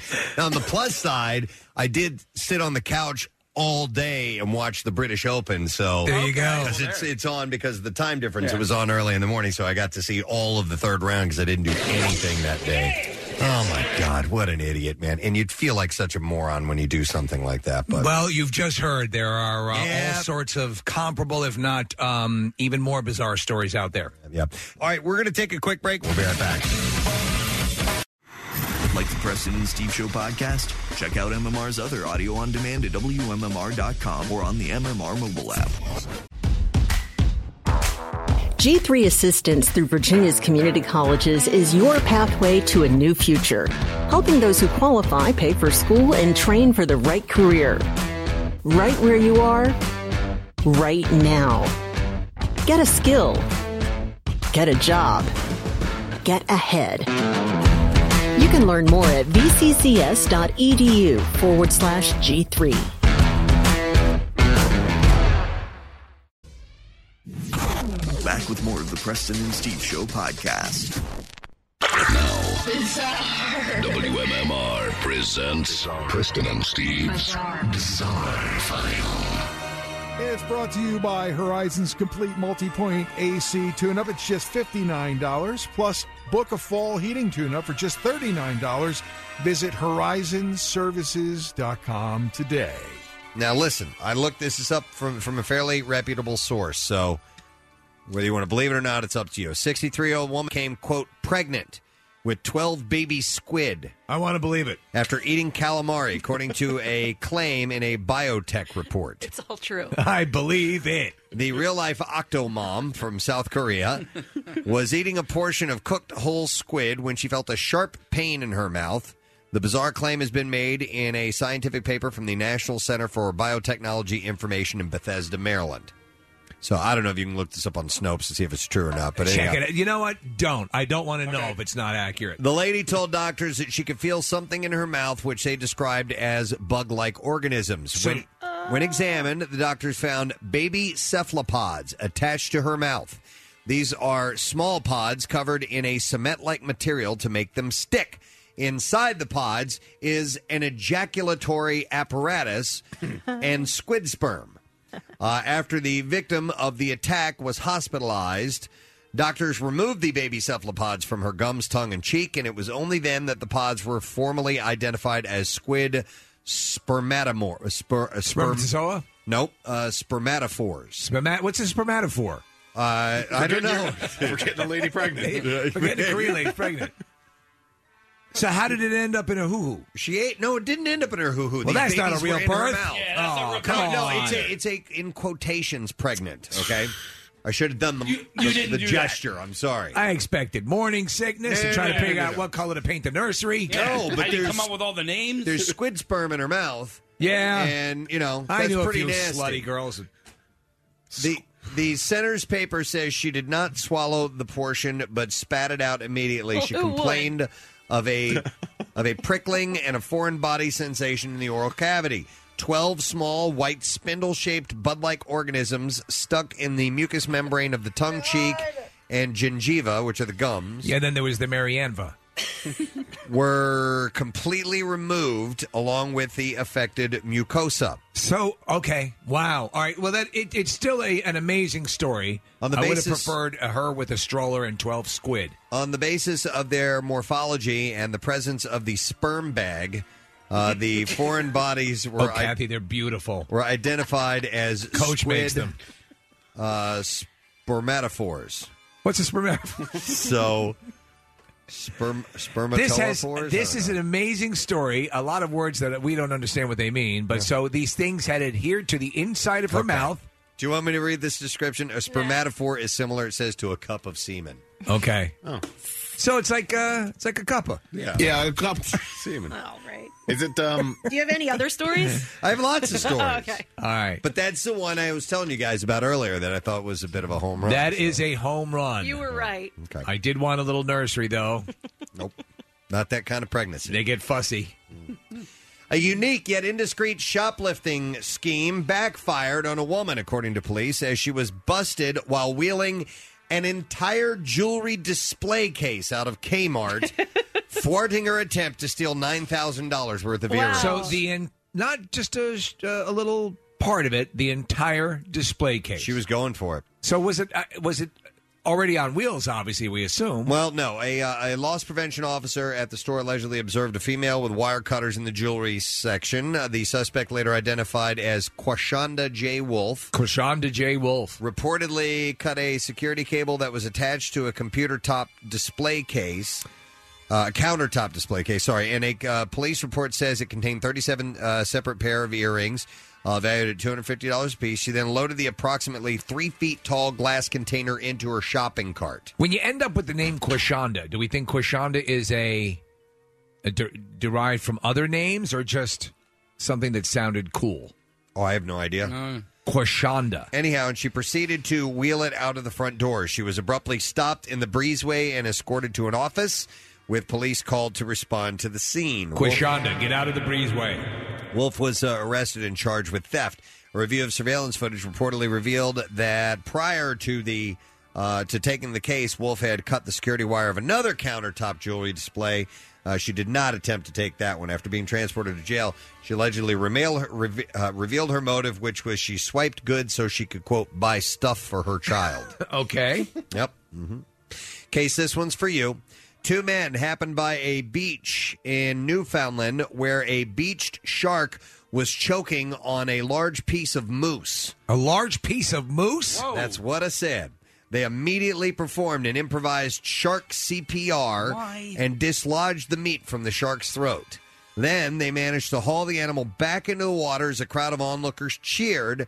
It began to breathe after about 30 minutes, and the shark was able to swim away. Do they have sea moose there? So they managed to save the Actually, shark. moose are quite adept in the water. I was going to say, was it swimming? I would imagine. Yeah. Unless it was just sunning itself and the shark came out of the water. I'm sorry, but, that's nature, and... You lost. You lost. Yeah. You choked. You bit off more than you could chew there, shark. You're going to die as a result. I don't see people trying to help the gazelle over in the Serengeti. I guess so. I think they do, though, don't they? No, they're on their own, man. They're in the Serengeti.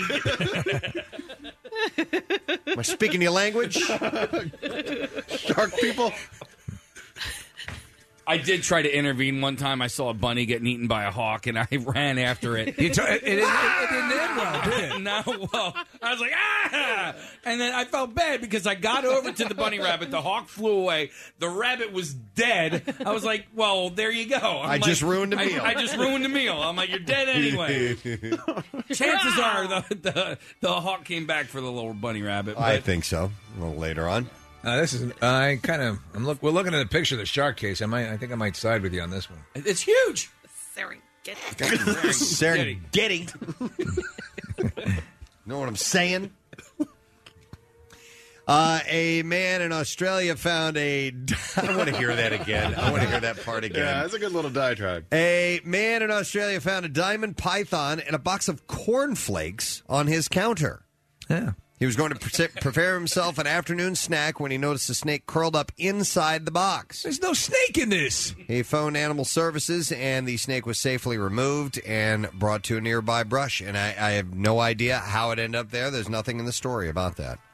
But a python ended up in this guy's cereal in Australia, by the way. Of course. Did the box say now with pythons? Not that I know of. Maybe it's. I wouldn't doubt it in Australia. All right, we'll just wrap it up right there. Deadliest place on earth. That is what I have for you in the bizarre file. We're going to take a break. Stay right there.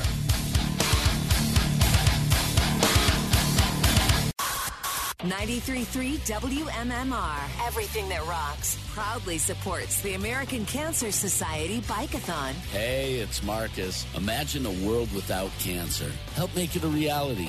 Join me and Team WMMR on Sunday, September 19th for the 49th Annual American Cancer Society Bike-a-thon. We'll start by crossing the Ben Franklin Bridge, and there are multiple starting points in New Jersey. Each Team WMMR rider gets an official team t-shirt. Registration and complete details at WMMR.com. The ACS Bike-a-thon. Another way 93.3 WMMR is putting Philly first. The trash business is a gold mine. 93.3 WMMR with Preston and Steve's Hollywood Trash. And the trash is brought to you by Rita's Water Ice. The 5-layer gelati is back for a limited time at Rita's with an extra layer of creamy frozen custard. I love that. And, of course, the refreshing Italian ice. The 5-layer gelati. More layers, more happiness, more yum. Let's get some stories. What's going on this morning, Steve? Well, a stomach virus forcing Scarlett Johansson to skip the Santa Barbara Film Festival, where she won the Best Actress Award for Marriage Story. Johansson sent a video explaining that her diarrhea was so bad fecal pulp had sprayed up her toilet seat and all over a crochet tissue box. Wow. Hey! I don't know if they needed to know that. 38-year-old Paris Hilton revealing that she has been playing a character for years and is now ready to reveal who she really is. Hilton says that despite what her finely honed character would suggest, she's actually a stupid rich whore.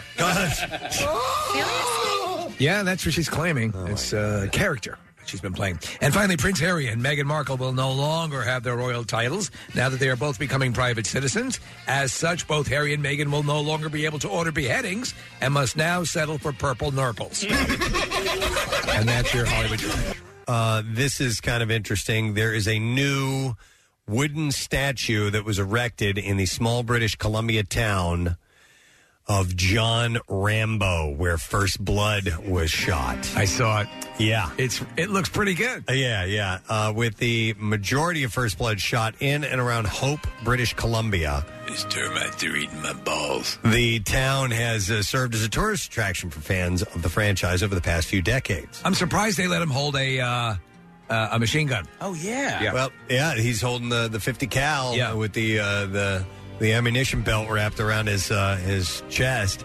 He kind of looks like Cher. Hope. Do you think so? They did kind of widen his face just a tiny bit. Just a bit. They made him so they actually, this company that I get stuff from, there's two companies, Hot Toys and Sideshow Collectibles. They have a Rambo figure that looks great.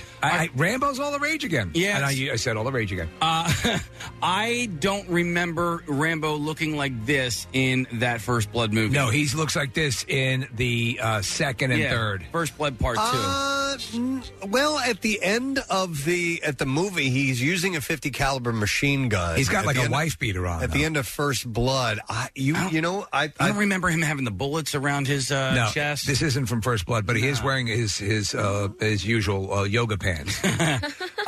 Steve, I watched Last Blood again. I saw it in the theater, and then I just watched it on like Amazon Prime the other day. Listen, the first part of the movie does not need to exist. What they really could have done is just did a scroll like in Star Wars and said, here's what happened, and this is why the guys are coming to his ranch. So here's an interesting thing. There's actually a director's cut or whatever. They have extra footage that I think will flesh it out. You know, I love Rambo. I thought Rambo, the one just before this last one, was great. Yep. And this one, Preston, it was like a shorthand. They almost went to the Rambo store and put Rambo things in the cart that you need in a Rambo movie. Dude, the climax of the movie, he love it. just crushes people. And that's what you're there for. Yes. All right, that's so- all I wanted. So in the movie poster, you're right, Steve. He was wearing a wife beater. Yeah, but he did have he has the bullets over his chest. He does. And Okay. in the machine. Bullets, and I got under boob. Yes. Do you have your mask? You got your wallet? I You got got my wallet, keys? keys. I got this. I got my Blockbuster card. Okay. In case I want to rent a movie. Nothing is over! It's over. Yeah. Oh, it is.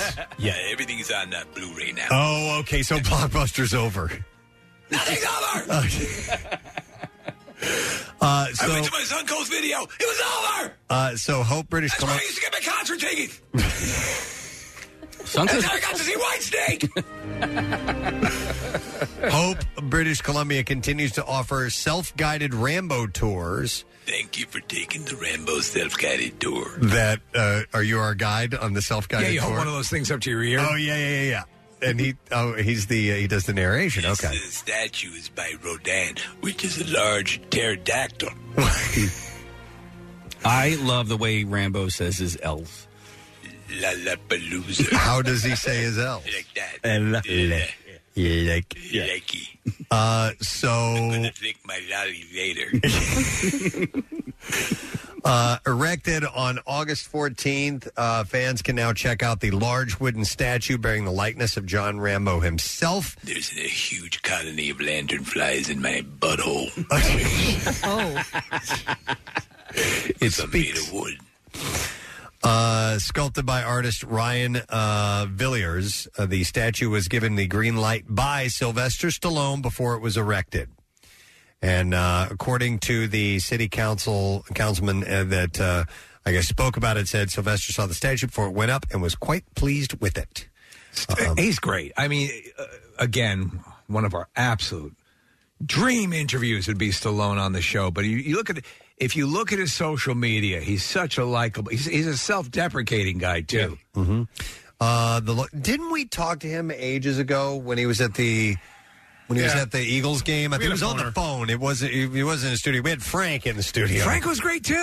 Frank was awesome. Yeah. Frank hangs out with them all the time. The locals are happy with the Rambo statue as well. The president, James Mell, referred to I like it. The local First Blood production as, quote, the one trademark outstanding thing that has happened in Hope.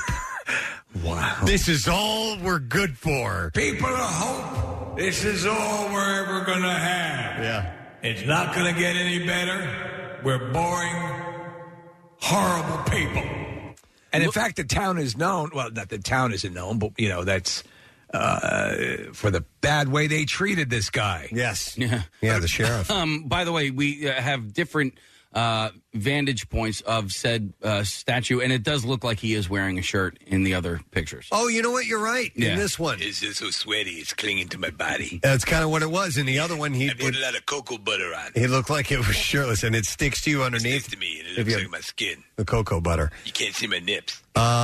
First Blood was based on the novel of the same name by David Morrell, with some creative input from Stallone, because in the book he dies. Well, he dies, Yeah. and then also in the original script for the movie, he was more like a trippy sort of like Jim Morrison kind of guy who is Really? more like Billy Jack, Preston. Okay. More like Billy Jack. So More spiritual? and he was talking a lot, and it was Stallone's call. I was reading about the making of the movie. Stallone said, let you know how I'm feeling through action. And don't muck it up with a voiceover narration. Right. Let you try to figure out what I'm about and what the impetus for what I'm doing. And he made the exact right call, because that narration, I think, would have made it. Yeah. Yeah, and in fact, listen, you're talking about a Vietnam veteran, and I'm very upset now. I think I'm going to go blow up the town. You all in? he was a Vietnam veteran, and Just back from Vietnam. all his friends had died, and obviously My friends died. he had been through a lot of trauma, and so he was very sullen and quiet. Morose. And morose, thank Yes. you, better word. I was taciturn. Melancholy?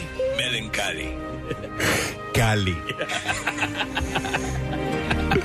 Which is a dog. Yes. Well, and then you can also have melons. Yes, those two. I feed melons to my collie. Melancholy. Melancholy.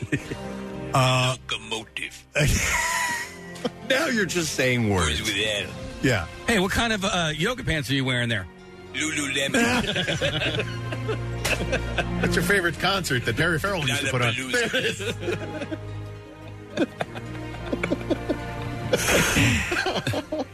For many fans, the movie is still considered to be among Favorite 80s sitcom that's set in Milwaukee? Laverne and Shirley.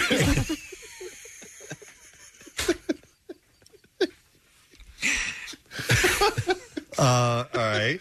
Any other L words? While we're at it? So we can quickly think about it. The L word. Yeah. It was a TV That was a TV show. Yeah, right.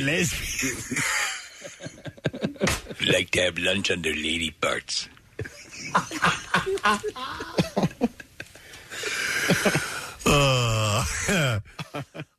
So, following the success of First Blood, Stallone would continue to reprise the role of John Rambo End of the Lost. in several sequels. That was a Sid and Marty Krofft show. Yeah, like Man. Lidsville. And Lidsville was too. Very good, Rambo. All right, I was reading when Lost in space. when you guys were talking about the movies. So I was going through this what I was going to get to next. Were you talking about Last Blood? Yeah. And what was your take on it? We both agree. The action is everything in the movie. There is a setup that gives you you don't care about this. He has a relationship with a woman. There's like an old mother, and then there's a young girl that is sort of has sort of adopted him as sort of a father figure, and he's living on this ranch. And not to give too much away, but stuff happens quickly, and it's bereft of emotional ties. But they make the bad guys like extra bad, right? And then they go ape-s over just a slight encounter. Yeah. Right. But so Rambo buys the ranch that he's living on, and there's tons of tunnels, and all that stuff is well worth watching. But to me, the way he was in Rambo, he was this grizzled. I'm done with life. I'm sick of this crap. He's running this boat. And like when the religious the group is going, they're going in and they're going to minister to the people, and he says, he says you're going to get killed, and he's trying, it's going to be you losers. Yeah, and they, like he said, they're going to rape her and cut her head. He's trying to show how brutal these pirates are going to be, and that's a cool part. That's what this one misses. Okay. By the way, Ricky Martin song, Rambo. Living la vida loca. By the way, Stallone has since teased reprising the role in another sequel. Really? Suggesting that it would be likely to be set on an Indian reservation. Like Billy Jack. I'll tell you. The Lenape. See, here's the deal. I didn't write the last one. Yeah. I didn't, and I didn't direct it. However, I did write and directed the last Rambo, the movie Rambo. Okay. I think that's really the key. He understands the character better than anyone else. Yeah. All right. Well, there's a statue. If you want to go check it out, it's in Hope, British Columbia. What country was he in that Rambo movie? The third one, or actually technically the fourth one. Yeah. Because the third one he was in the Middle East. Was he in Laos? It was in Laos. No. It was La La Land. Which was a wonderful music. City of Stars. I like your stars. You got lots of stars. Figuratively and literally. God. Because you're known for celebrities, which we call stars, but also there's stars up in the sky. Right. Literally.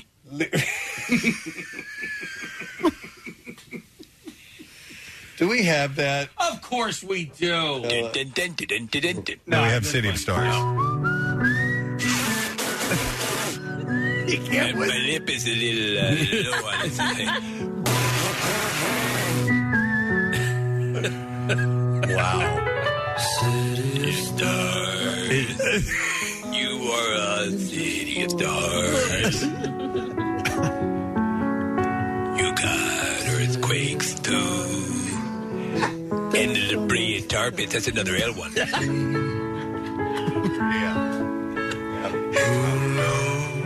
Had no idea that. I love this movie. I love this movie. I watch it every single time it's on. Oh my God, I don't even like musicals. I love this movie. You know what's really weird is so Casey brought up the Rambo movie, which came out in 2008. So I pulled up the IMDb. On the right side of the screen is a screenshot of Ryan Gosling before they were famous. It's just complete coincidence, and we're talking about La La Land. Ryan Gosling? Gosling. Ryan Gosling. Yeah, which is a young goose. Young goose. A Gosling. Oh, a Gosling. Yeah. I'm like, wait, he wasn't in Top Gun. He wasn't in Top Gun. No, he's dead. Yeah, but maybe they're doing flashbacks in the upcoming Top Gun movie. When is that coming out? That was supposed to be now, and this time of the summer, and so that got complete. But Maverick, right, is what it's called. Maverick, and they were showing scenes from the new Mission Impossible, which they're filming. Again, they have another incredible Tom Cruise stunt at the beginning of that. It got Top Gun. Steve is pushed all the way back to 2021. You know, I'm actually going to go on a movie date with Dr. Mike to see the. We've made the commitment. Okay. Can I be the middle of the Eiffel Tower in that? Sure. one? Okay, Yeah. cool. All right, we're going to take a break. We're going to come back in a second, and we have Bizarre File stories on the way, so make sure you stay with us. The Preston and Steve Show podcast. 93.3 WMMR. Everything that rocks.